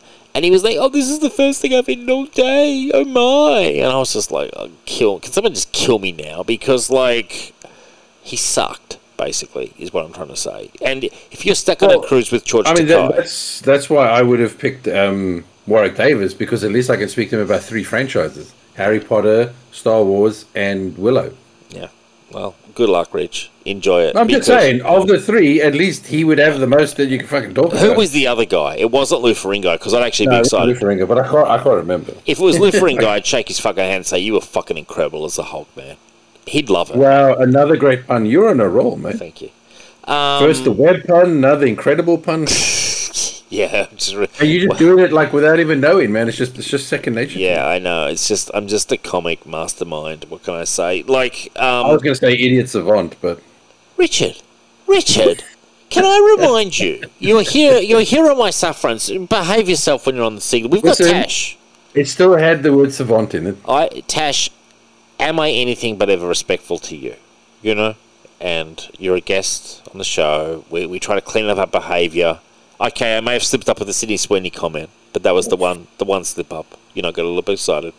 Now, yeah, we'll do our Incredible Hulk wrap up next week, Rich, because I'm just too tired to even talk about it. But I did want to mention, this is our last news item. Sony really fucked everyone over, and they dissolved the Funimation user purchases and increased the Crunchyroll price, doubled it, Rich. And I thought you might have some knowledge of this. Apparently, if you were a member of this Funimation, which I assume is like an anime channel or something, you had access to digital content. Sony have purchased it, and they've said, oh, no, you don't get any more access anymore. So, and also, they increased their prices from $54.95 US a year to $99.99 US per year starting on Jan 28, 2025. Okay. Well, we have Crunchyroll. Prices haven't gone up here yet. But what do you mean by what digital don't they have access to? So do they? I didn't know they sold things on Funimation. Apparently, Richard, if you bought DVDs or Blu-rays purchased via Funimation, you had digital access in Funimation. So maybe when you bought a DVD or Blu-ray, they gave you a Funimation code. I think that's what it was. Yeah, but you still have the Blu-ray. Like, you still have the physical copy, right? You do, but you've lost your digital copy. Your digital copy, which you used to be able to watch on Funimation, you no longer can. And so there's that aspect. That's been ripped away. They've doubled prices. Yeah, but to be fair, that's not like you bought it digitally and now they're taking it away from you. That was just an add-on for buying the physical. I will recall Discovery in the Discovery Max service, people buying on the Discovery Channel, buying content that now Warner's Discovery is saying, that is absolute bullshit. Yeah, that's the danger of buying purely digital. Yeah. Like with this, if they decide, well, we're shutting it down, you're fucked. But what I'm saying is that, okay, they're shutting it down, but you still got your physical copy. Like, what you bought was just like a bonus, an add-on to the physical. Okay, yeah, you've lost that. That sucks, but it's not as bad as buying it digital only, and the only copy you have is digital, and now you don't have access to it. That's the shit they do. What's disappointing me in this storyline is you're not saying you're going to get like an axe and go and kill all the Sony execs, which is what I was hoping. You know, I was hoping, Tash, that Rich would go berserker mode. I've only got the Crunchyroll because my girlfriend wants it, so... I mean, yeah, but like, Tash, what if the girlfriend really wanted it? You know what I mean? And she's like on Richard's case day and night. Do you reckon he might go like a little postal and actually do something serious? No. I'm torn between no and maybe. I'm hoping he would. Man, I hope... I will just say to her, listen, I'm sorry, I'll be cancelling. Or pay for it yourself. Wow, okay. Give her the Jay-Z treatment. Just say, look, love, hit your own bank account, you know? No, look, if they jack the prices up and shit and stuff to the point... I mean, that's what I did with Netflix. I mean, Netflix got to the point where I said, this is ridiculous, I'm cancelling... Sure. You know, because that was the one that I was paying for monthly, the one that I didn't cancel, but I just got to the point where I was like, I'm not watching enough and it's too expensive. Yep, fair enough. Well, there is a lot of shit on Netflix these days. Well, Rich hasn't been as reactive as I was hoping, unfortunately. If it had been me and I was in your shoes, Rich, I would be calling bloody murder. No, I was super annoyed because I read it that they lost their digital purchases, but then I was like thinking to myself, but hang on, I'd not used Funimation, but I know Alicia has in the past, and I don't remember you being able to buy anything digitally on there. You made the mistake of reading the article when I just wanted you to read the headlines. That was the problem. That was where you made that was the key error you made. Now, I just do want to mention Essential Rogue Trooper is coming out. Tash, you know there's Essential Judge Dreds that I collect. There's now going to be Essential Rogue Trooper, and believe you me, Tash, it is essential. You know? Seriously. I just want to do last news item, not really a news item, but Bill Sienkiewicz did a fantastic picture, Rich, which I think he did years ago, of the original Dungeons and Dragons cartoon characters, but in his own style. Have you seen it there? I put in the news, Rich? Yeah, I did. You sent it to me as well. Yeah. You texted it to me, and it was pretty epic. It's pretty epic. And see Venger there, Rich? That was the item I almost bought you. You know? but I was like, gee, this is going to cost me like $60, you know. Yeah, Does Rich, and I'm definitely not worth it. no, you're not worth it, Rich. Does Rich really like it that much? That was the question I had, you know. And then I got your. Nah, I'll be honest. I'd always feel guilty when people spend too much money on me. Really, I don't. I don't. I don't at all. I don't at all. I'm a complete whore. Like, really. I mean, if I was a woman, I'd probably be a whore. You know, it just seems easier. I'm that weird person. I always tend to spend too much money on like my family and Alicia and all that for presents, and then I always like feel uncomfortable when they spend too much on me. Really. You know, but let's not. Well, you're a good gift giver, though, Rich. You're one of those people who knows what people want. You know, you've got insight, kind of thing. You know, insight, something like that. Although I did get you that Frankenstein figure, I was pretty proud of that actually. No, that was a cool figure. Yeah, but that was me racking my brain. Like that was me. I was like, shit, I've really got to think about someone else here. And I was like, fuck, like. Where do I start? And I was like, what do I do? I've never done this before. But Tash, I was like writing Richard's name down on a piece of paper, and I was like, what is Richard like? And I'm like, Green Lantern. And then I was like, and then I didn't know anything else, and I was just like staring at it for a while.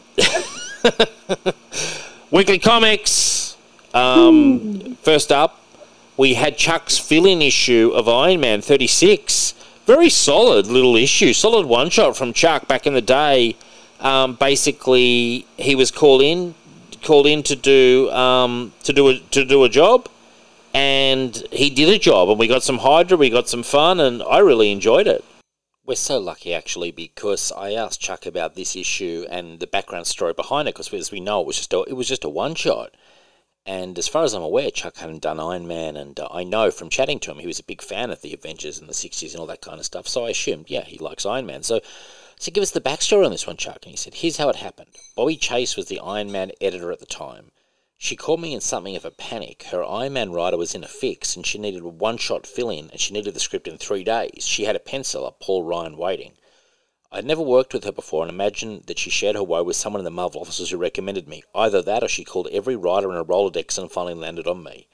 I told her I'd help her out and got to work. I had to start cold and had never written an Iron Man story before, although I was very familiar with the character. I started by reading the newspaper looking for a possible hook. A few days earlier, news of the Kursk, the Soviet submarine lost in the North Sea, hit the news. I recalled the story of Howard Hughes and the Glomar Explorer. Look it up if you're not familiar. Amazing story. It was a perfect premise for both Tony Stark and Iron Man. I had Iron Man attempt a rescue of the Russian sailors, only to encounter a mutated monster, as we know from the script. I finished the script and called Bobby to let him know I was FedExing it the next day. This was in the days before we emailed scripts and art. That's when I asked her for the cause of this emergency. I asked what had happened to the regular writer. Was he ill? Did his wife have a baby? She told me he was actually the new regular Iron Man writer and couldn't hand in his first script because he didn't have any ideas yet. That left me speechless. I wanted to ask things like, then why is he the new writer on Iron Man? What criteria did you use to hire him? And then why the fuck am I not the new Iron Man writer since I just pulled your ass out of the fire? But I just thanked her for the assignment and hung up. But I do get the last laugh, as that one story has paid out thousands over the years, as it's been reprinted so often in various anthologies, as it's a one-off 22-page story that can always be used to fill out trade paper collections. And, I mean, honestly, guys, when you look at it, isn't it a tribute to Chuck? He stepped in, he was asked by Bobby Chase, he punches out a story, we all enjoyed it, a very enjoyable one-shot. We would have loved to have seen, hundreds more Iron Man stories from Chuck, but just as a one and done, it's great, and it's still earning him royalties now. So, God bless. What a good little one shot, Rich. It was a cool one and done. Yeah, I think for him that was just another day at the office. You know what I mean? I don't think he sat down and was like, you know what, I've got to rewrite the world. He just goes, I got 22 pages, bang, here it is. There you go, kids. Enjoy. And it made me want a lot more Chuck Dixon Iron Man. I really enjoyed it. Yeah, he would have, yeah. Oh, actually, but you know what? Nick Fury? I actually would have loved I was going to say I would have loved the Chuck Dixon Shield or Nick Fury. I would love that too. That would be awesome. I gave it 7.5. What did you give it, Rich? Yeah, it's a 7. It's a solid 7 out of 10. Tash, did you get a chance to read this one? Yeah, this one I read. I really liked it, actually. I was a bit surprised. But to be honest, I kind of find I like one-shots at the moment. Yeah, they're cool. I'm enjoying that. And I haven't read that much Chuck Dixon, so. Well, you've got a lot of gaps to fill in, and I'm just the man to help you out. I know. You could but I gave it an 8. Oh, there you go. Gee, there's a reason that we invite Tash on, isn't there? Not only does she give Chuck Dixon comics an 8, but I clean up my own act. I feel like I've been on my best behaviour. A couple of small glitches in the system, Rich, you've been, I would say, better behaved than normal. I think you've been kinder. I think you've been more open-minded. I think Tash is a good influence on us. Really. I really do. Okay, fair enough. I was going to say I thought I was just being normal. No. Well, yeah, probably. What if Iron Man was a traitor? This is super nostalgic for me. When I bought my first comic with my own money, which was an Iron Man, it was literally the same week, or maybe the next week this came out. So this came out, and I was like literally that guy who's like, when he got into comics, we've all been there, I've just got to know everything. You know what I mean? So I bought Iron Man, which with David McLean, came out a couple of days before this. I was like, I need everything Iron Man. I need to buy the previous 280 issues. This Iron Man a trailer came out. I brought it home, and I was like, what the hell is this? And I wasn't even that familiar with what If was. And I must admit, reading this again, and I did not remember or know that it had what's his name, Rich? Steve Ditko did the breakdowns. Mm-hmm. I still remember this storyline very well, and all these years later, I was still like, it's a pretty solid story. What if Iron Man was a traitor? Like, I know the art's very anachronistic or whatever you want to call it, like old-fashioned, but as a storyline, from the dawn of the Marvel Age, I thought it held up. What did you think? I don't know. I was a little disappointed in this as a what if, just because I kind of wanted him to be an actual traitor, whether they brainwashed him or tortured him to the point. Like, I didn't want it to be a cop out of no, I am a good guy, and I'm like, I literally wanted him to be an actual traitor. Me too. Yeah. No, I know. I mean, if that's what you're calling it, I'm going in thinking, ooh, Iron Man's a bad guy. Yeah. And it's like, oh, it's one of those not really still a good guy. And I'm like, okay, that's lame. Even as a kid who bought it at the time, I thought, they sort of softened the blow. I agree with you. I remember as a teenager, I was about 13 when I bought this, 12 or 13. I was like, oh, wow, they really softened the blow there. But then when I read it again, we did the heart surgery, and they're like, his heart's almost gone. I was like, wow, okay. He's in a coma. What did you think of this one, Tash? I was a bit like Rich in that I was disappointed that he wasn't actually a traitor. Like, he was a reluctant traitor. He was still fundamentally good. I mean, I didn't mind it. Like, I enjoyed it. But, I was still kind of a bit like, oh. Yeah. Like, it would have been more interesting what if it had actually just been that he was straight up. Oh, yeah, they went all the way in kind of thing, which I think, exactly. I agree. Looking at it now, it's like, take advantage of being a what if. Let him go all the way. Like, it doesn't matter. Like, that's the whole key with what ifs. If he's a full-on traitor, well, and you let the story play out, that's kind of half the fun. But it did feel like they sort of kid-gloved it at the end. Yeah, it kind of makes it a bit like, what's the point? Yeah, what if? What's the point? Yeah. Well, the funny thing is, because it feels like it could also still be his actual origin, because he's obviously not dead at the end, even though they're like, oh, well, it's hard, we don't know if he'll work out. But it's like, yeah, but he could, and then it's kind of, it can still be as normal, because he didn't kill anyone. No. Do you know what I mean? Everyone's still alive, so it kind of feels like this doesn't really alter what he could still be. Exactly. Yeah. Whereas if he was an actual traitor that they had to take down, or was an actual villain, then that completely changes the actual origin and the story of Iron Man. This one doesn't. 100%. This one just maybe tweaks it a little bit, but doesn't necessarily change it at the end of the day. One thing I loved in it was Nick Fury, and I was thinking, what's weird about Nick Fury? And I realized he didn't have the eye patch, and then the doctor's they had a scene where the doctor's like, you're really going to have to get that eye patch. You're going to have to get that eye checked out and get an eye patch. I'm like, wow. They're really consistent with their Nick Fury that they had to have that scene, his eye problems. But yeah, no, it was interesting nonetheless. It was a very nostalgic pick for me. Now, what is so nostalgic for me was Iron Man 228. This, when I first started buying comics, this was the event that was going on, the Armor Wars event, and it was these very issues. These made such a massive impact on me in that it was so billed, Iron Man versus Cap, and then Cap story had the sort of sequel to it, and it was really, I found it really interesting at the time. I bought the Iron Man, and I must admit, I read the Cap one on the shelf, because I was poor. I was like a student with no money, like a tiny allowance, and so I could only buy so much. But I thought it was really interesting.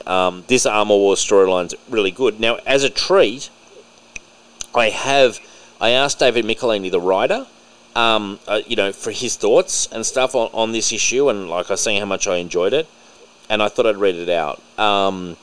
To give you any, this is from him, to give you any accurate comments on the Armor Wars in general would mean rereading the entire series to jog my memory. We're talking about the 1980s here, and I'm afraid I don't have enough spare time to do that right now. I want to say, however, it was Jim Shooter's idea to have someone steal Tony Stark's technology and sell it to bad guys. Bob Layden and I then plotted those issues, and I scripted them while Bob did most of the initial artwork. As for Iron Man 228, the main reason for pitting Iron Man and the Captain against each other was to ramp up the plot element of actions having consequences. Both of the main characters' motivations were understandable and admirable, but incompatible. They both did what they thought was right and necessary, knowing it would drive a wedge into their already established friendship, which was one of the things we hoped to plan in future stories, if we had the opportunity to go that way. So I think that was just such an interesting viewpoint to have from the writer. David Michelini's always been very generous with his time with me. Like he's answered quite a few questions over the years, and he's a nice guy.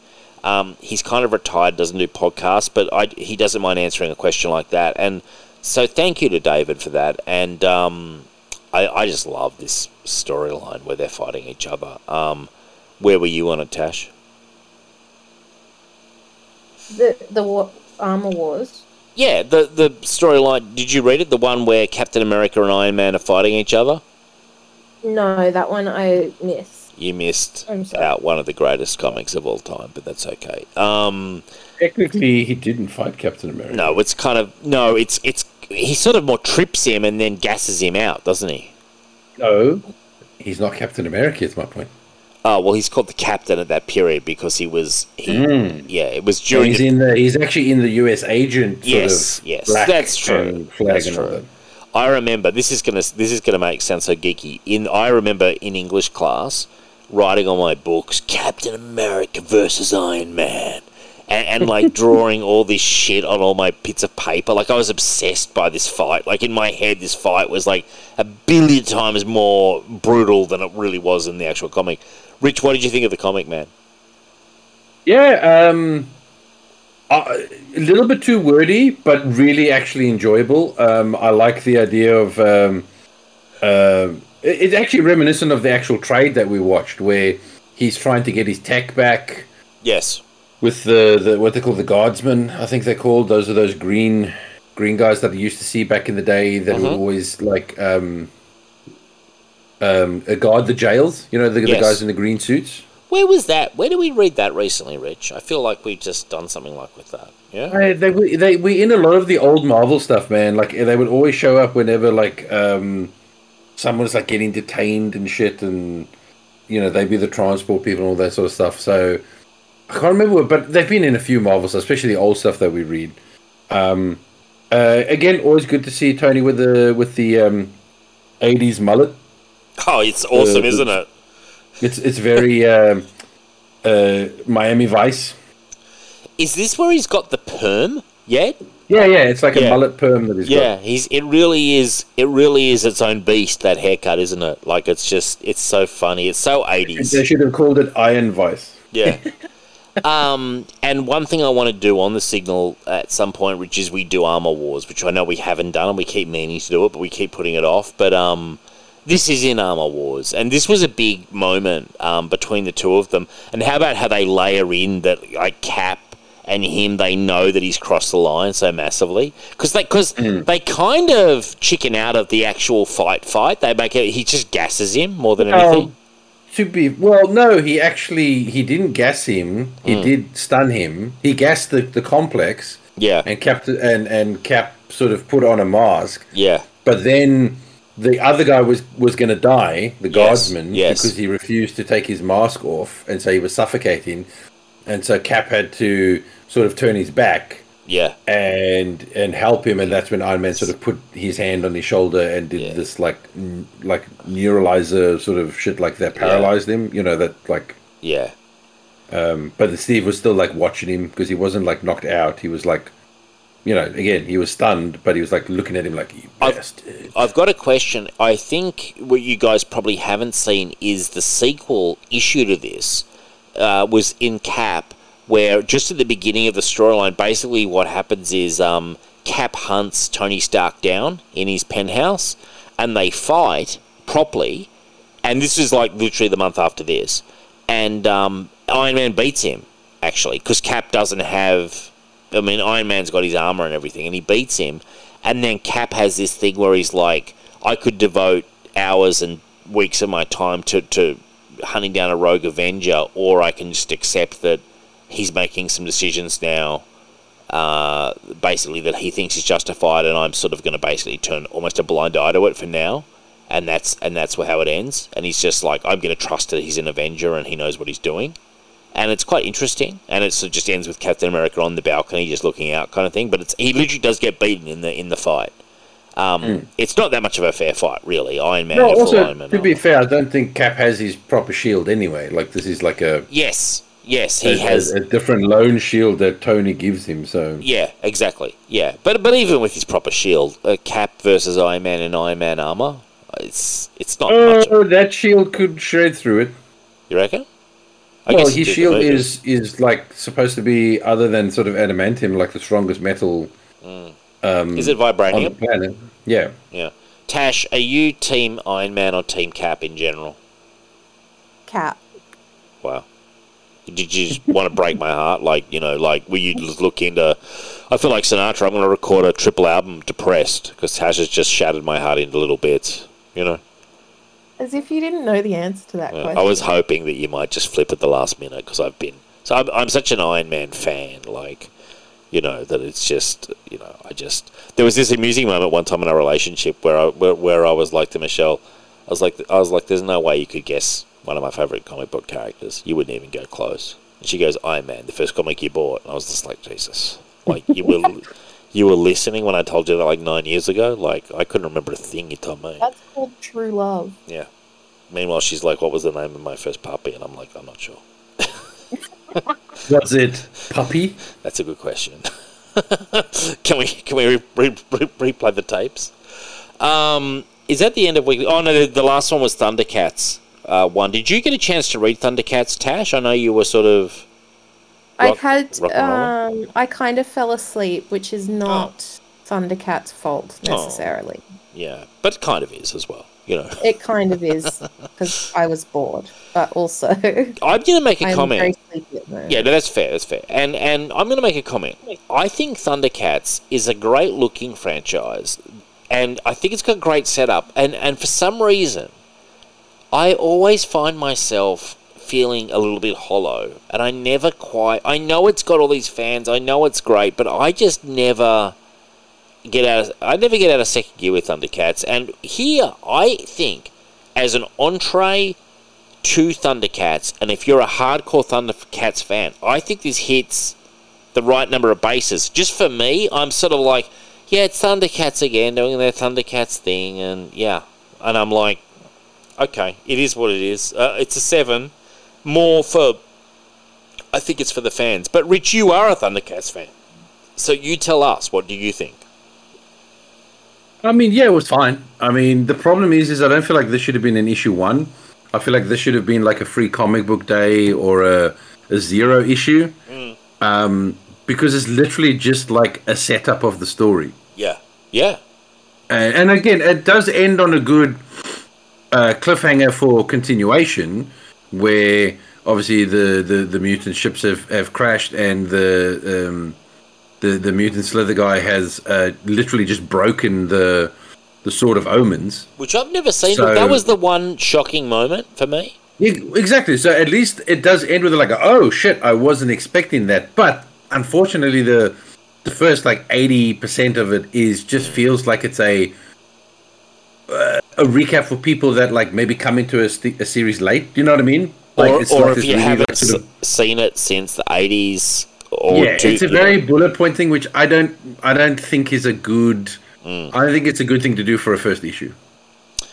Yeah, I mean, you've got two options. Unless you only do it over 2 pages, 2 or 3 pages, and then we get into it. But that went on for like maybe a little bit too long of like a setup. I just realised Tigra. The weird facial hair he's got now it's going to take me a bit of getting used to because he's got that like mutton chop into a moustache. Yeah. Handlebar thing, and I'm like, okay, that's weird. What's the name of the chick, the woman one? Like it's Chitara. Chitara, that's right. I always liked her. Surprise, surprise. And where was Snarf? Nowhere. Yeah, no, he wasn't actually in this. Yeah. One of the most annoying characters in all of cartoons, so maybe good. To be fair, he's annoying in cartoons, far less annoying in comic book form because he doesn't have the voice. You're only reading his dialogue, you're not hearing his dialogue. Yeah, let me tell you, Tash, I don't know if you ever watched Thundercats cartoons from the 80s or the 2000s reboot, but the Snarf character was the most irritating of all time. He had the worst voice. He was actually worse than Orko from He-Man. Yeah, he made Orko seem restrained, you know? Yeah. It was. Now I'm giving it a 7, and I'm being generous. But what are you giving it, Rich? Yeah, I mean, I'll give it a 7 just because the way it ended actually piqued my interest. All right, now we come to our trade of the week: Iron Man, Demon in the Armor. Tash, you and I were both pretty pumped up about this and about the chances with Emma Frost. Remember, and Jerry Duggan writing it. Pretty excited. I thought this was a very well-told 6 issues. It left me wanting a lot more. Like as in a real way. Like I've got all the issues that he's done after that. I haven't read them yet, but Jerry Duggan for me lands it on the aircraft carrier like 9 times out of 10. I think he does it again here. Like if anything, you finish it, and I'm like, man, I just want more. Like its story's just warming up. What did you think, Tash, of this whole storyline? I was just because I've not read decent Iron Man for quite a long time, but I love Jerry Duggan. Mm-hmm. So I was kind of like trepidatious, but it made Iron Man interesting to me for the first time in a long time. Sure. I really, really liked it. I like that he's being self-reflective. It's very character driven as opposed to just, action every hijinks. 2 minutes. I mean, it still has action, but like, it definitely made me want to keep reading, which I was really surprised by. Yeah, I mean, I was pumped, and I thought that they were going to get married in these issues, and then you said to me they're not married, and I was like, man, bummer, but it actually builds in. To see how that comes about. Me too. I'm going to keep going. Look, I thought it's how to tell a story simply but effectively, but have character, and you are following Tony Stark. He's a flawed character, but in the way that he's not a perfect person, not that he's like incredibly terrible, you know? I think it's really interesting. I think Jerry Duggan gets the character, which I think is half the trick to Iron Man. You've got to get Tony Stark. I like the, constant allusions to AA as well. Like, for the first time, it felt like someone was invested in, like you said, the character as opposed to the property. Yeah. No, I dug it. I thought it was the best Iron Man I've read since Matt Fraction's Invincible Iron Man run. Easily. Yeah, same. 100%. Easily. And in fact, it made me nostalgic for that, which I really still think was one of my favourite Matt Fraction things along with Hawkeye. Now, Rich. Oh, me too. We all know Richard with Iron Man. He's going to constantly hammer us about how Iron Man's boring. Now, Rich, where were you on this, man? I want to get your unfiltered take. Yeah, he is boring, but this was fun. You couldn't resist a little slam, could you, man? I was trying to, avoid it. Well, it's not that he's boring to me. I just find him uninteresting as a character. He's a man of the future. What's not interesting? I'll be honest with you. I probably hated it with the Riri at the start, but once she dropped out of the picture and it mainly focused just on him, yeah, I was fine. I was enjoying it. I thought it was pretty good. Gave me a bit of sort of Batman-ish vibes, you know, like when Batman like loses his fortune or loses his company or something like that. So I was like, okay, this is like the Iron Man version of, you know, when shit happens to Batman. I don't know. It's fine. I just don't like him as a character. I just, he's not the sort of character that I'm drawn to. But I didn't hate it. I enjoyed it. As I said, I really enjoyed it once Riri like disappeared. Once she stopped talking and didn't come back, I started enjoying the comic a lot more. I'm going to say something which will surprise listeners because I've certainly devoted portions of time to slamming Riri Williams. I didn't find her that bad in this. I mean, she's only in it for 5 seconds. Like, my first time encountering her, I didn't think she was bad at all. Yeah, it's almost my first time reading her. For me, it's a typical thing of the new Marvel characters that all they do is tell the old Marvel characters how shit they are and how they're much better and know better and like shut up, old man. I know what you mean. I know what you mean, and I get that. Like he has massive years of experience with the rings, you know, and battling the Mandarin, and she's like, "Shut up, fucking old man! I know what I'm doing. These things are easy peasy. Like I'm the master of them." It's like, wow, okay, cool, no worries. But is some of that? This is just my opinion. Like, is some of that just the arrogance of youth? You know, that's the character. So then every single youth is arrogant in Marvel and is written exactly the same way. Well, there's no variety. Youth, no, but every single youth is to some degree arrogant. Like that is the kind of thing that's. If you ask any parent. That's what they're going to say. They will say to their kids, I've got years of experience, like, blah, blah, blah. And the kid will be like, no, I know better. Like, ask any parent. Oh, yeah, sure, when they're 10 years old. Not when they're Riri's age. No, when they're... Like, I still have this argument with my mum and I'm 34. Like, it doesn't go away. I have no idea how old Riri Williams... Went away with me. How old is Riri Williams anyway? I mean, she's, what, about 14? No, in this she's in college, bro. Okay. Well, okay, maybe she's a genius that just skipped her. I don't know. Maybe she's like 16. Okay. Well, whatever. I mean, I don't know. Like, I don't... Look, put it this way. It's a minor part of the book. But no, I went in... When I saw Riri Williams was in it, I must admit my eyes were rolling. I thought she was okay in this. Like, and what I will say as well, she was used sparingly, and I think Jerry Duggan is well aware Iron Man readers... in general, have rejected that character. When they've tried to launch Iron Man starring her, it bombed, you know? Whereas he's focusing the story on Tony Stark, which I love. Just like with Batman, I don't mind the Iron Man family, for want of a better word, being in a little bit. I thought it was a really interesting... I mean, the fact he went to AA, Tash, and then got poisoned there, that was kind of interesting as well, you know? Yeah, that was really good. Yeah, really good. And I want to shout out the artwork. I wasn't familiar with the villain from Mars, but as a wacky Marvel... No, neither was I. Okay, so, one, I agree with you guys, that was interesting. The problem is it didn't lead to anything. Yet. Yeah, good point, Tash. Yeah. Well, I mean, a fair bit of time happens in this book, and I think repercussions seem to have happened to him for people thinking he was drunk. From now on, whenever Rich makes a point, I'm going to say nothing's happened yet. That's going to be my answer for you, Rich, to defend everything now. It's perfect.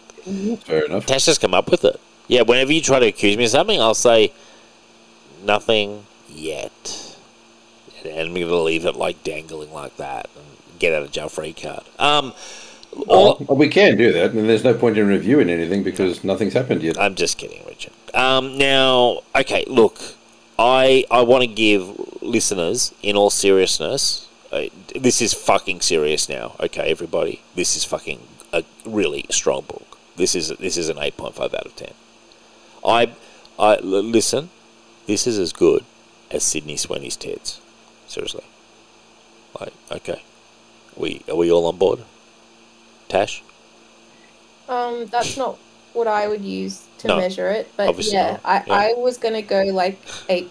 I was gonna go 9. Okay, I like it. Yeah, no, I'm going 9. I'm going 9. Yeah, if I was basing it on what I just said, I'd probably go a 9.5. We'll stick with an 8.5. Richard, We're almost scared to get your score. Where are you? 7.5. Well, lock that in, Tash, because that is as big as you'll ever get from Richard on an Iron Man comic. That's Richard. I'd say that. Yeah, I'm impressed, Richard. I try and be fair, Dave. I don't just because I don't like the character doesn't mean I'm going to mark it down. That's why you're a better man than me.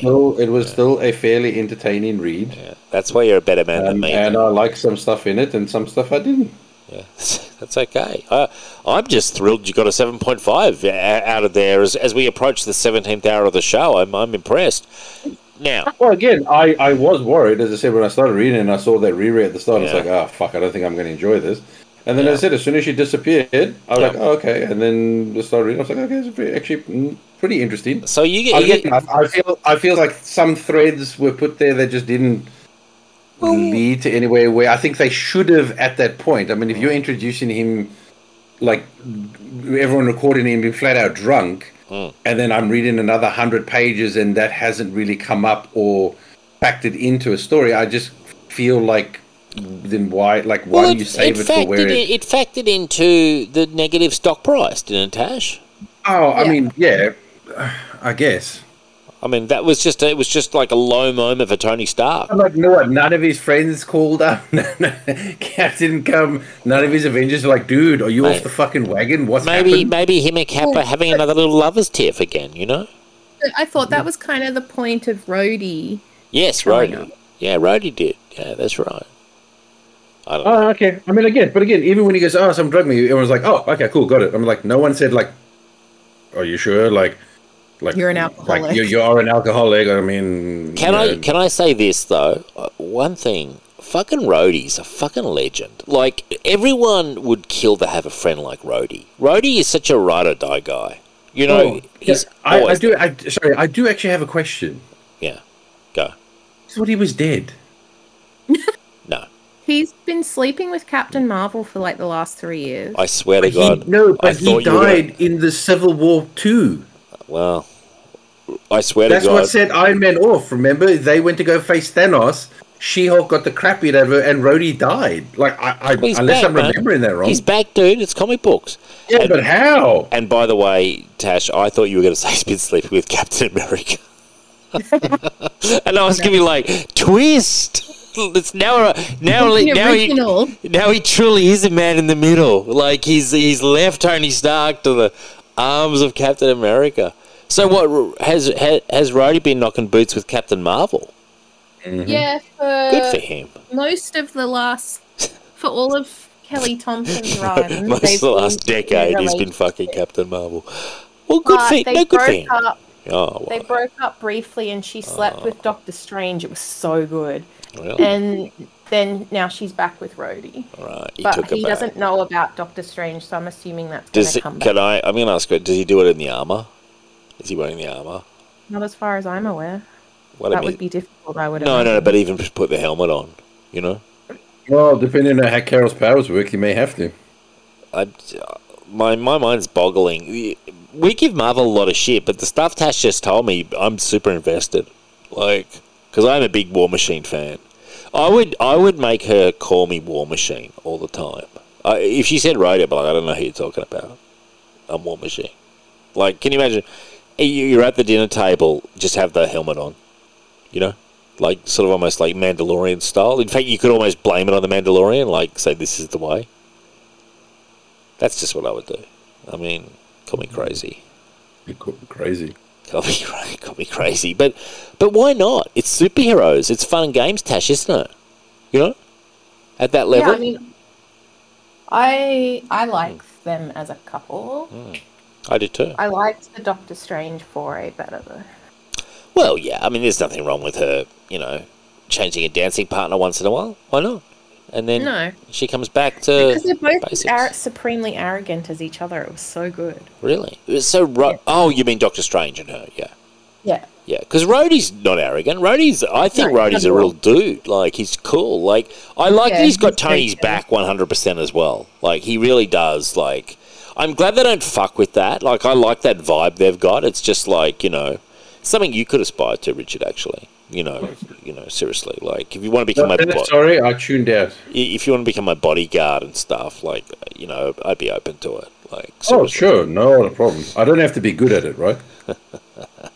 Well, I don't know. Look, we'll leave it there. But look, have we all given our scores? We have. Now, I want to thank everybody. I want to thank Tash for coming on. Tash, a pleasure as always. Thanks for having me. Oh, not a problem. Listeners love you. I love you. Maybe Rich does. I don't know. Now, I like you. I like you. There you go. That's a lot from Rich. I'm not sure he likes Thank me you. all the time as Appreciate well. it. Yeah. Now, Tash is always welcome. You're always welcome back, Tash. Whenever you want to come, feel free. Now, I want to do a shout out, Richard, as well. Of course, thank you to you. You've been very well behaved this episode. I think you've made a lot of decent points. You've made some shockers as usual. Much along the lines of when Richard didn't put Elvis in the Rock and Roll Hall of Fame. He made some comments. I love that that's in your craw and it's going to be there forever. I'm going to write it on. You have no idea how happy that makes me. On my gravestone, I'll put, and I'll just like to mention, Richard did not put Elvis in the Rock and Roll Hall of Fame. That's my final comment to the world. Now, I also just want to point out I don't own a Rock and Roll Hall of Fame. Yeah, I do. Now, okay, so look, join the Patreon, support the show. I've got a crippling cocaine addiction going on. I'm hitting the booze nightly. I got a Marcus at the casino running me dry. I'm trying to conquer the world. I need funds. If you can imagine a starving, begging human on the streets with his cup out, who also owns a lot of comic books and figures. That's me. Please support the show. It all goes towards show running costs. It's what keeps this beautiful operation, going. It keeps Rich paid, pays the bills. Patreon.com/Signal of Doom. We're proud members of the collective. You've got Last Sons of Krypton with Connor. You've got Into the Night with Ray. You've got Capes Lunatics with Phil and Lilith, and Ray and I turn up. You've got Ghost Spider Groupies, my favourites. You've got Inner Demons with Brian Beggy. You've got a lot of stuff on the collective. We're circling the planet. I keep saying, Tash, it's probably time to destroy the planet with the Death Star that we've got up there. Would you give the approval to that?